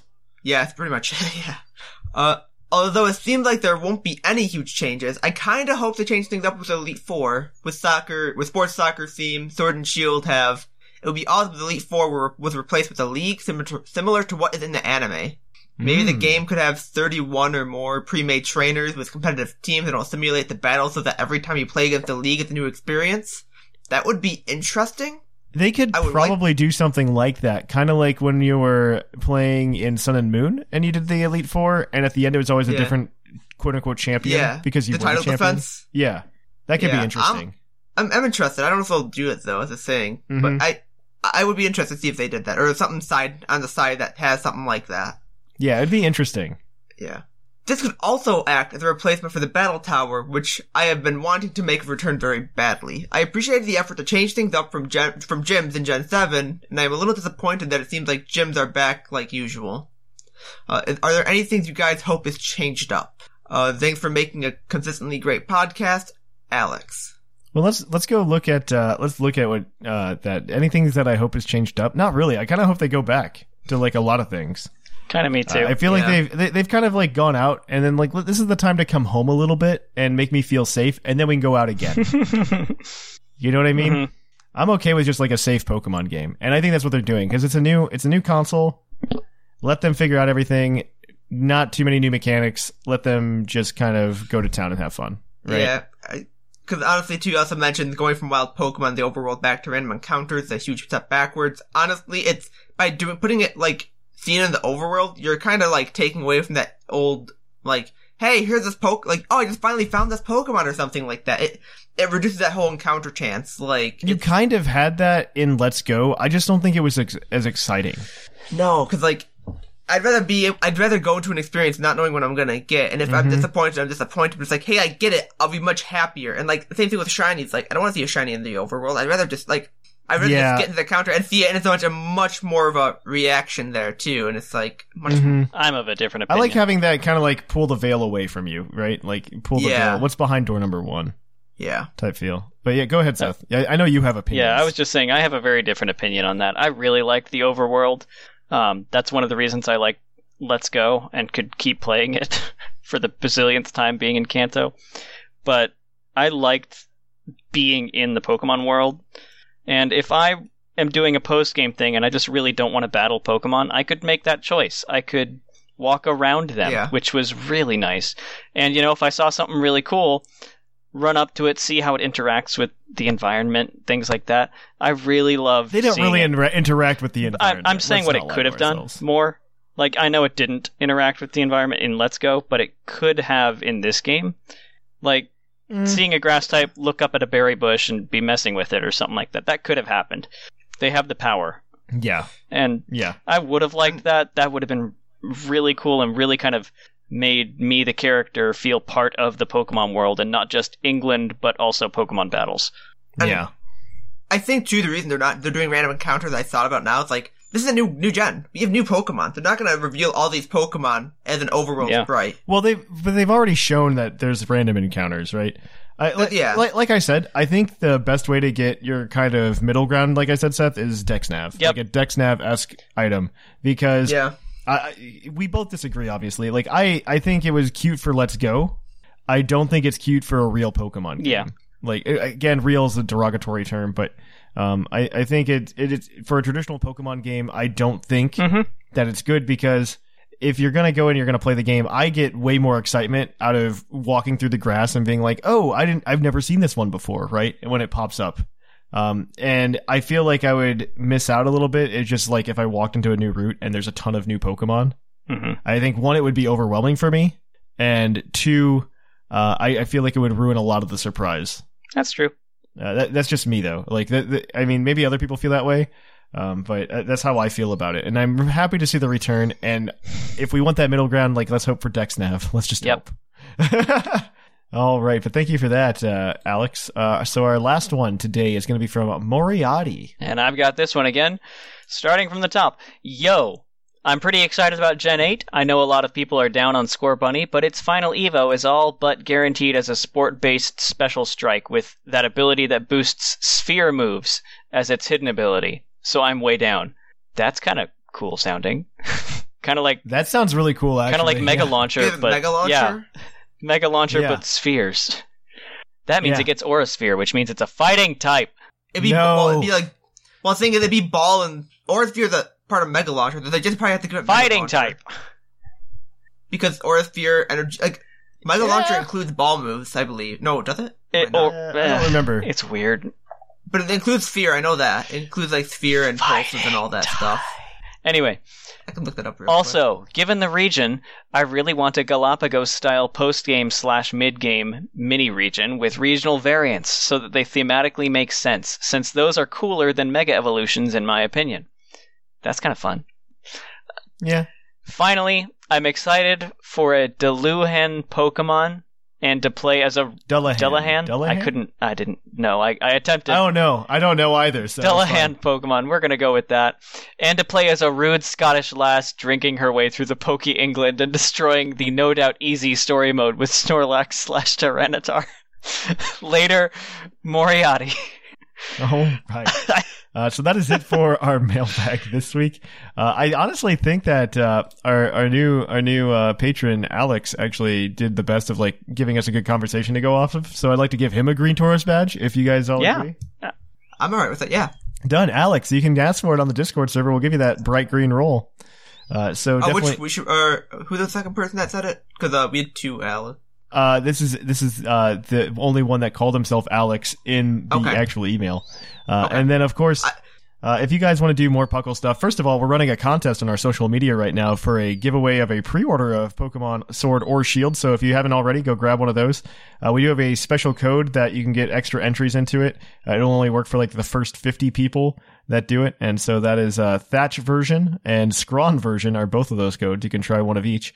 If people get there before you, unfortunately you can't claim them, but you can try at least. You can try, because I didn't realize how I set it up was incorrect. You want to spell that out, Thatch?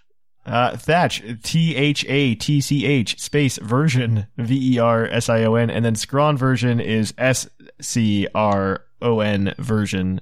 So does capitalization matter? Those are Are there capitals or? They're capitals for the beginning of the first two words. Yes. Because I know those were questions that were gonna come up. Yeah, they definitely are. And so you can put those in to get some extra entries. You can follow us on Twitter. You can follow us on Facebook. You can follow us on Reddit. You can follow us on now Instagram, where we're going to start using that a little bit more just to get some more pokey pictures into your life. So make sure you follow Puckle over there on that Instagram account of yours, because I know you have one. All of these help you give more entries into this free copy of Sword and Shield, and also potentially $140 of PokemonCenter.com credit, and you can just go ham and buy things. Check out the post for more details. Of course, you can also do more things in the meantime. One, you can go check out our Patreon at patreon.com/PucklePodcast. Help support the show, get some cool swag. I think we're going to start sending out the Bocephus cards here this week or next week to the patrons. It's mostly depending on my trip to Ithaca. And then after that, we're going to be going, of course, to from there. You can always check out our Twitch at twitch.tv/thepucklepodcast, where we stream. Me, Orange, and Jushiro all stream on various nights of the week, so you can watch us play some Pokemon and come and talk with us and hang out. It's a great time. And if you want to catch more stuff, you can catch out the YouTube, the Puckle YouTube, Puckle Podcast at YouTube, because we're posting a bunch of battle videos for all of our tournaments with Piddle starting up. That's going to be a really exciting time. So definitely check that out if you haven't already. I think that's my typical spiel. If you want to support the show outside of Patreon, you can do so by going to TeePublic as well and getting some cool swag, such as the Kona, what is it? The Kona Diamond The Kona Heads? Diamond Heads. You can get that queen-size t-shirt. tapestry to put on your bed like I know everyone wants to.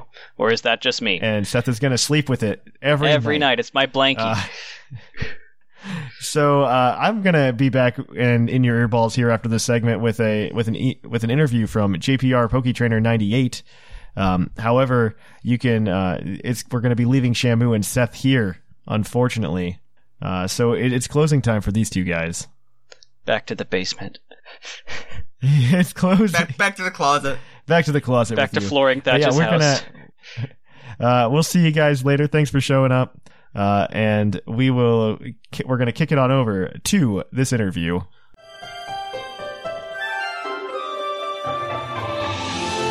Puckle presents a special interview. welcome to a special interview here at the Puckle Podcast. We have with us today, oh my gosh, JPR, Poketrainer 98 from the YouTubes here today. So welcome to the show. We really appreciate you being here. Yeah, hey, thanks for having me on. Good morning, everybody. Yeah, absolutely. So, of course, well, how about we just ask you right away, who are you and what do you do? What do you want people to know? All right, so I'm a Pokemon YouTuber. I've been around for a very long time, almost 10 years, which is really hard to believe. Wow. 63,000 subscribers on YouTube, so not bad. Not the best channel, not the worst channel, but hey, you know, I'm hanging in there. And I just make a variety of Pokemon content. Like sometimes I do like these fact-based videos. Sometimes it's top 5. Sometimes it's top 10s. Sometimes it's reviews. I just kind of do a little bit of everything now. Yeah, absolutely. No, that's part of the reason we found you. Was because you just do a lot of these videos. I've got some questions about some specific videos here in a little bit. But before we do that, we're just going to find out a little bit more about you Pokemon-wise. And we're just going to ask you a few questions real quick, back to back. If you're ready to go, I've got those ready. Yeah, absolutely. All right, so first of all, basic question, favorite Pokemon. Who's your favorite? It has to be Arcanine. Arcanine was the first Pokemon I used all the way through Pokemon Red version way back in the day. And he didn't obey me half the time because he was traded from a friend for my Squirtle.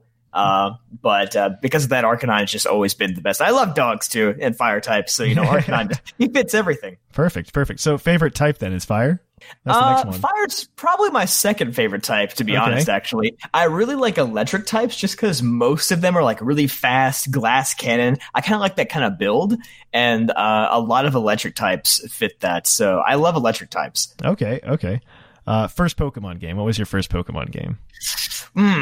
That is, let's see. Well, like I said, I played through Red, and that wasn't like my first one that I actually owned. The first one I owned was actually Gold.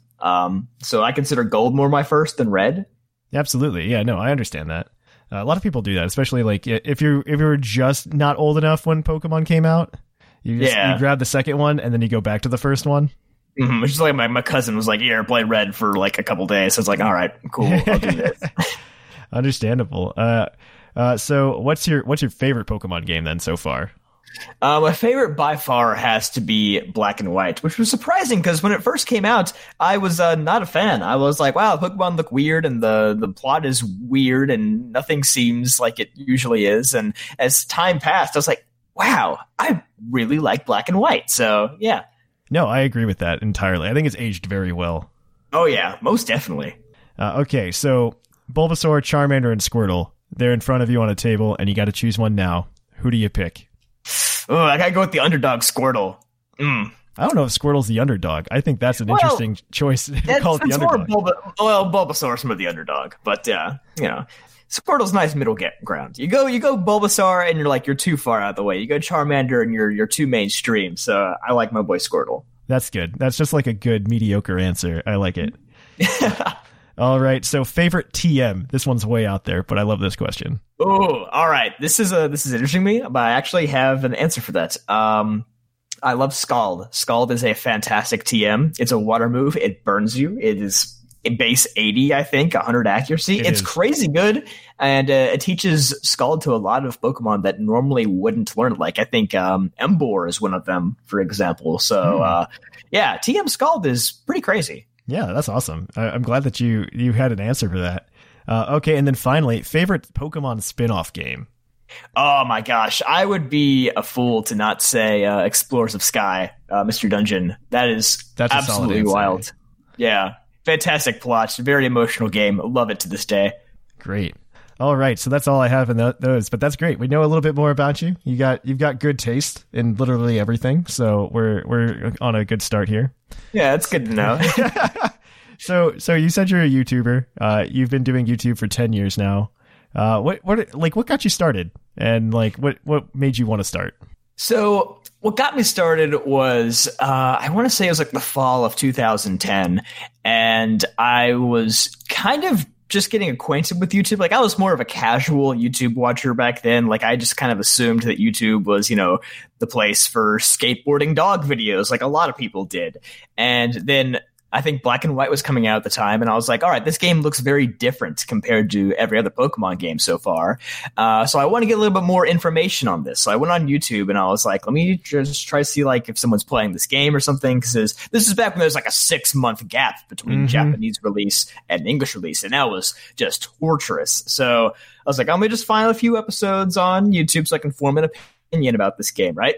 And I found this one guy.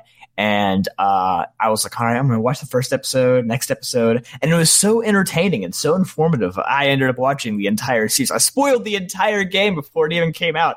And then I was like, I feel like I could do this. I feel like I could sit down. I could do like a nice, entertaining, informative guide of a new Pokemon game, which little did I know that everyone and their mother does that. So eventually I had to branch out and not just play video games, because unless you're PewDiePie, you're probably not going to make that work nowadays. Mm-hmm. Yeah, no, I mean, I like some of your content, and like specifically, I think one of the big things that we saw was you do movie reviews. I've never seen anybody else do like Pokemon movie reviews in a very serious manner like you do. Yeah, I was kind of surprised with that too. Like, the Pokemon movies are a relatively untackled topic on YouTube.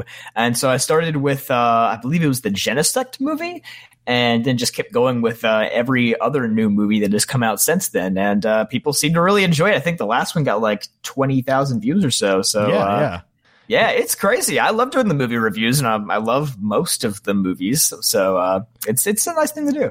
Well, so like, which one's your favorite? Well, like, which movie have you enjoyed the most, probably? So this is definitely not an answer that a lot of people would give. I'm sure most people would probably say like Rise of Darkrai or 2000 or the Lucario movie. Those are all very good movies. I would put them like in the top tier. But my favorite movie personally is the Black and White Victini movies. Really?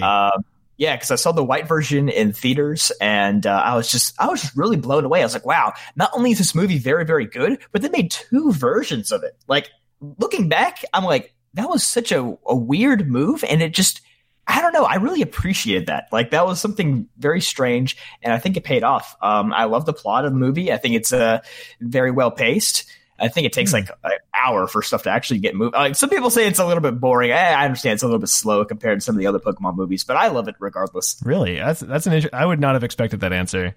I would not have expected that one. Yeah, everyone just kind of overlooks it because it's part of the Black and White anime, and they're like, Black and White anime was terrible. And let's face it was.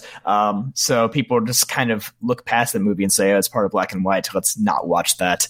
Yeah, absolutely. Absolutely. So being on YouTube, have you ever had any like big issues? Like, have you had any problems, any challenges, things that you've learned along the way that you should do or should not do, or you should do?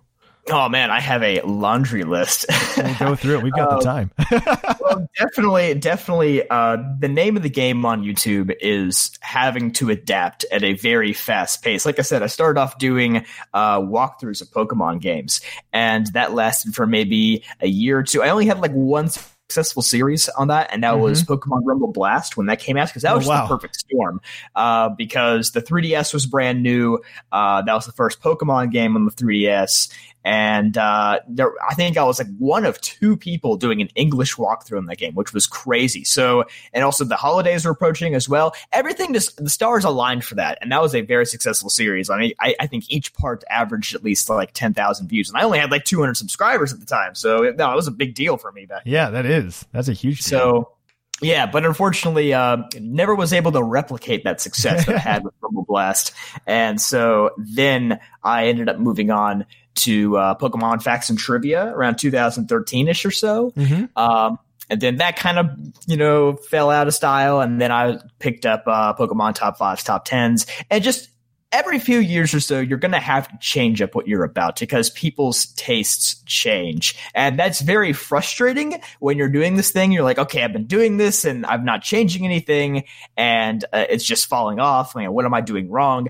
It's not really you. Like, you have to look back and say, it's not me that's the issue. Like, maybe it is sometimes. I don't know. But it's more so just like people's tastes change over time and you have to keep up with that. That's interesting. That's a good point. I think that's a really, really good point to bring up. I mean, we noticed that from our numbers as well, just as a podcast. We absolutely recognize this. Oh yeah, I mean, I'm sure you guys have like a ton of topics you're always having to bring up and whatnot. Oh, and, absolutely. It's rough to do it. Got to keep up with the new stuff. Oh, absolutely. It's hard to do it during a downtime as well. Like right now, it's awful. Oh yeah, that's true. Oh, every time after a new game comes out and the hype wears off, you're just like, oh, well, we're stuck doing nothing until the next game gets announced, and that goes for the PokeTubers too. I mean, most of us are just kind of, laying back and waiting for this Gen 8 announcement wherever it is. Yeah, absolutely. It'll be here soon. Maybe by the time this comes out. Hopefully. Yeah. Hopefully by the time this comes out, it will have that announcement. I really hope so. It'll just be a thing in the past. But yeah, so I've noticed like a few other videos of yours. I think you did one on mythical Pokemon, right? Yes. Oh my gosh. We did a whole show based on this video that you did, by the way. Oh wow! Yeah, pretty crazy. We saw this video and we saw that topic and we're just like, man, we can add to this, and so we kind of just added on to it. We reiterated some of your points, but I mean, give the summary. So roughly a year ago, I made this video about mythical Pokemon and some of the problems that they've faced over the past few years. Like mythical Pokemon used to be like this really big deal, like this very mysterious thing. Like people would say, oh, you have to look underneath a truck to find Mew or something, or you need to get your Japanese copy of Crystal to find Celebi or whatever. And over time, like those stories just kind of went away because it became like, oh, mystery gift, here you go. And there was nothing like in game, like Darkrai. You could go to like the new island and you could find Darkrai, or you could get Shaman from going to, the name is escaping me right now, but basically like the whole flower path thing to find Shaman. And then Victini was like the last really big one. You went to Liberty Island. That was actually like, and there was like a Team Plasma like plot tie in there as well. And then it seemed like starting with Generation 6 that they just didn't care about mythicals anymore. They're like, oh, yeah, this is just promotion for the movies or whatever. Here you go. And so the movies suffered and the game suffered. And it was like, this isn't good for anybody. And I was like, I don't know. I was just like, there's got to be something here. I thought it wasn't going to be a popular video. I thought this is something that a lot of people probably don't even think about. And everybody was like, yeah, I agree with you. This video is great. And I was like, oh, all right then. Yeah, no, absolutely. I mean, I agree with you as well. So following up on that, though, how do you feel about Meltan? How do you feel about that Meltan reveal? So I talked about Meltan in my last video, which was a follow-up to the Mythical Pokemon video. It was called The Solution to Mythical Pokemon. And I actually think that Meltan was handled fantastically. And a lot of people didn't think so at first. People were like, oh my gosh, can't believe Niantic ruined the surprise. They leaked a Gen 8 Pokemon. Oh, it's not a Gen 8 Pokemon. It's a Gen 7 Pokemon.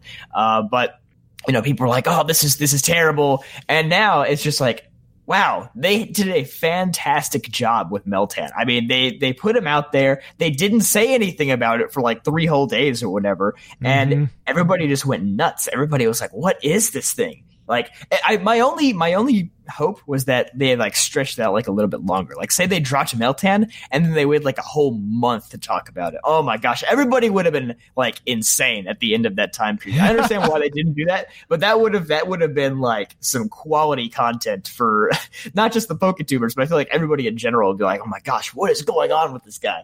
I think that's the point, right? I mean, that's just the headcanon that they try to force you to have. Yeah, I mean, you want to make mythical Pokemon like mysterious, not just in game, but also in the real world. Like that's what makes them mythical, in my opinion. I absolutely agree. I absolutely agree with that. 1000%.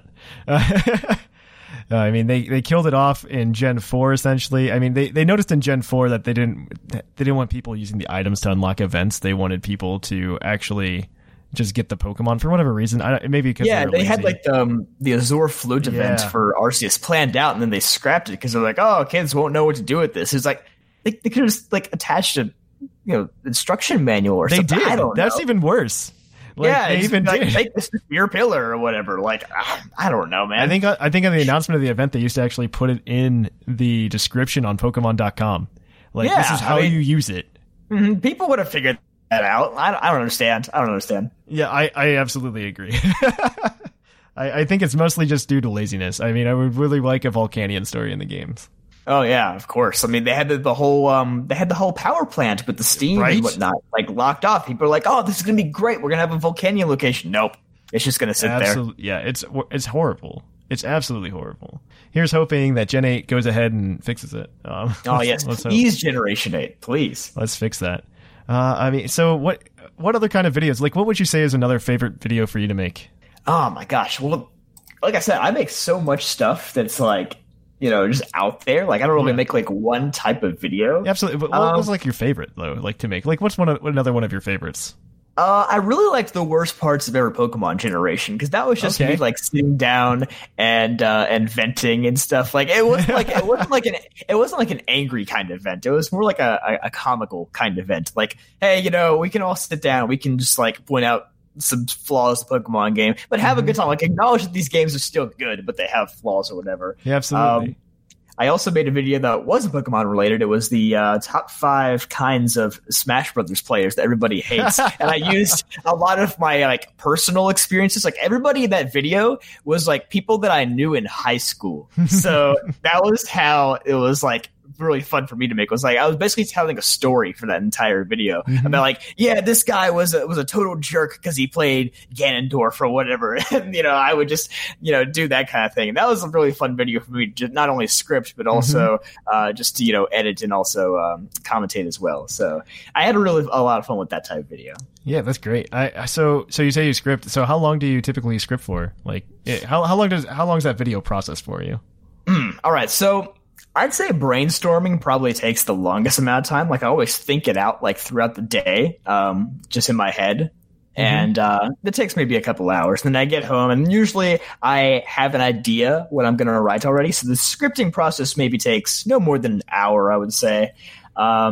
And then, of course, I record the video. That takes, 10, 15 minutes. Like, I don't have to edit too much when it comes to the actual audio.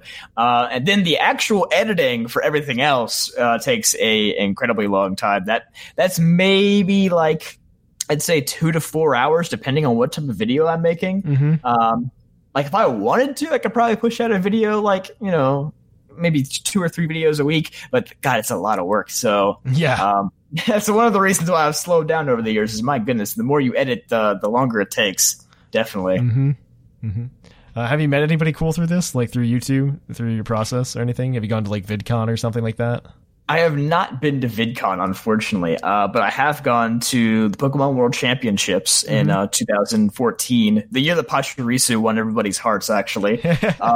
And then I went to SmashCon last year. And at both of those events, I think 2014, I met GCPM11, who is another YouTuber. He was the one who's like Black and White walkthroughs back in the day, inspired me to make my channel. So that was a big deal for me. And then I showed him like my business card. He was like, "Oh, I've seen this before." And I was like, "That's crazy. Like that's validation right there." Yeah. And then Shofu said the same thing at SmashCon. And I was like, "Oh, wow." He's like, "Oh, I've seen your videos before." And I was like, "That's crazy. Shofu and GCPM11 have seen my videos." I mean, that's like a sense of fulfillment right there.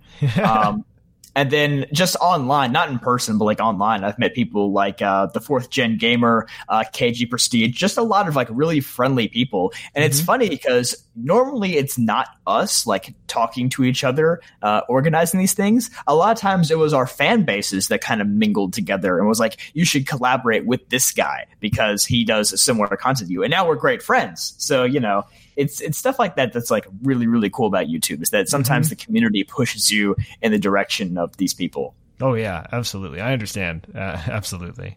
We have the same thing in the Pokemon podcast community as well. So we definitely have a lot of people, our fans push each other push us towards each other. I can imagine. I can imagine. Absolutely. So is there anything else you want to bring up? Anything you want to throw out there that people should know about you?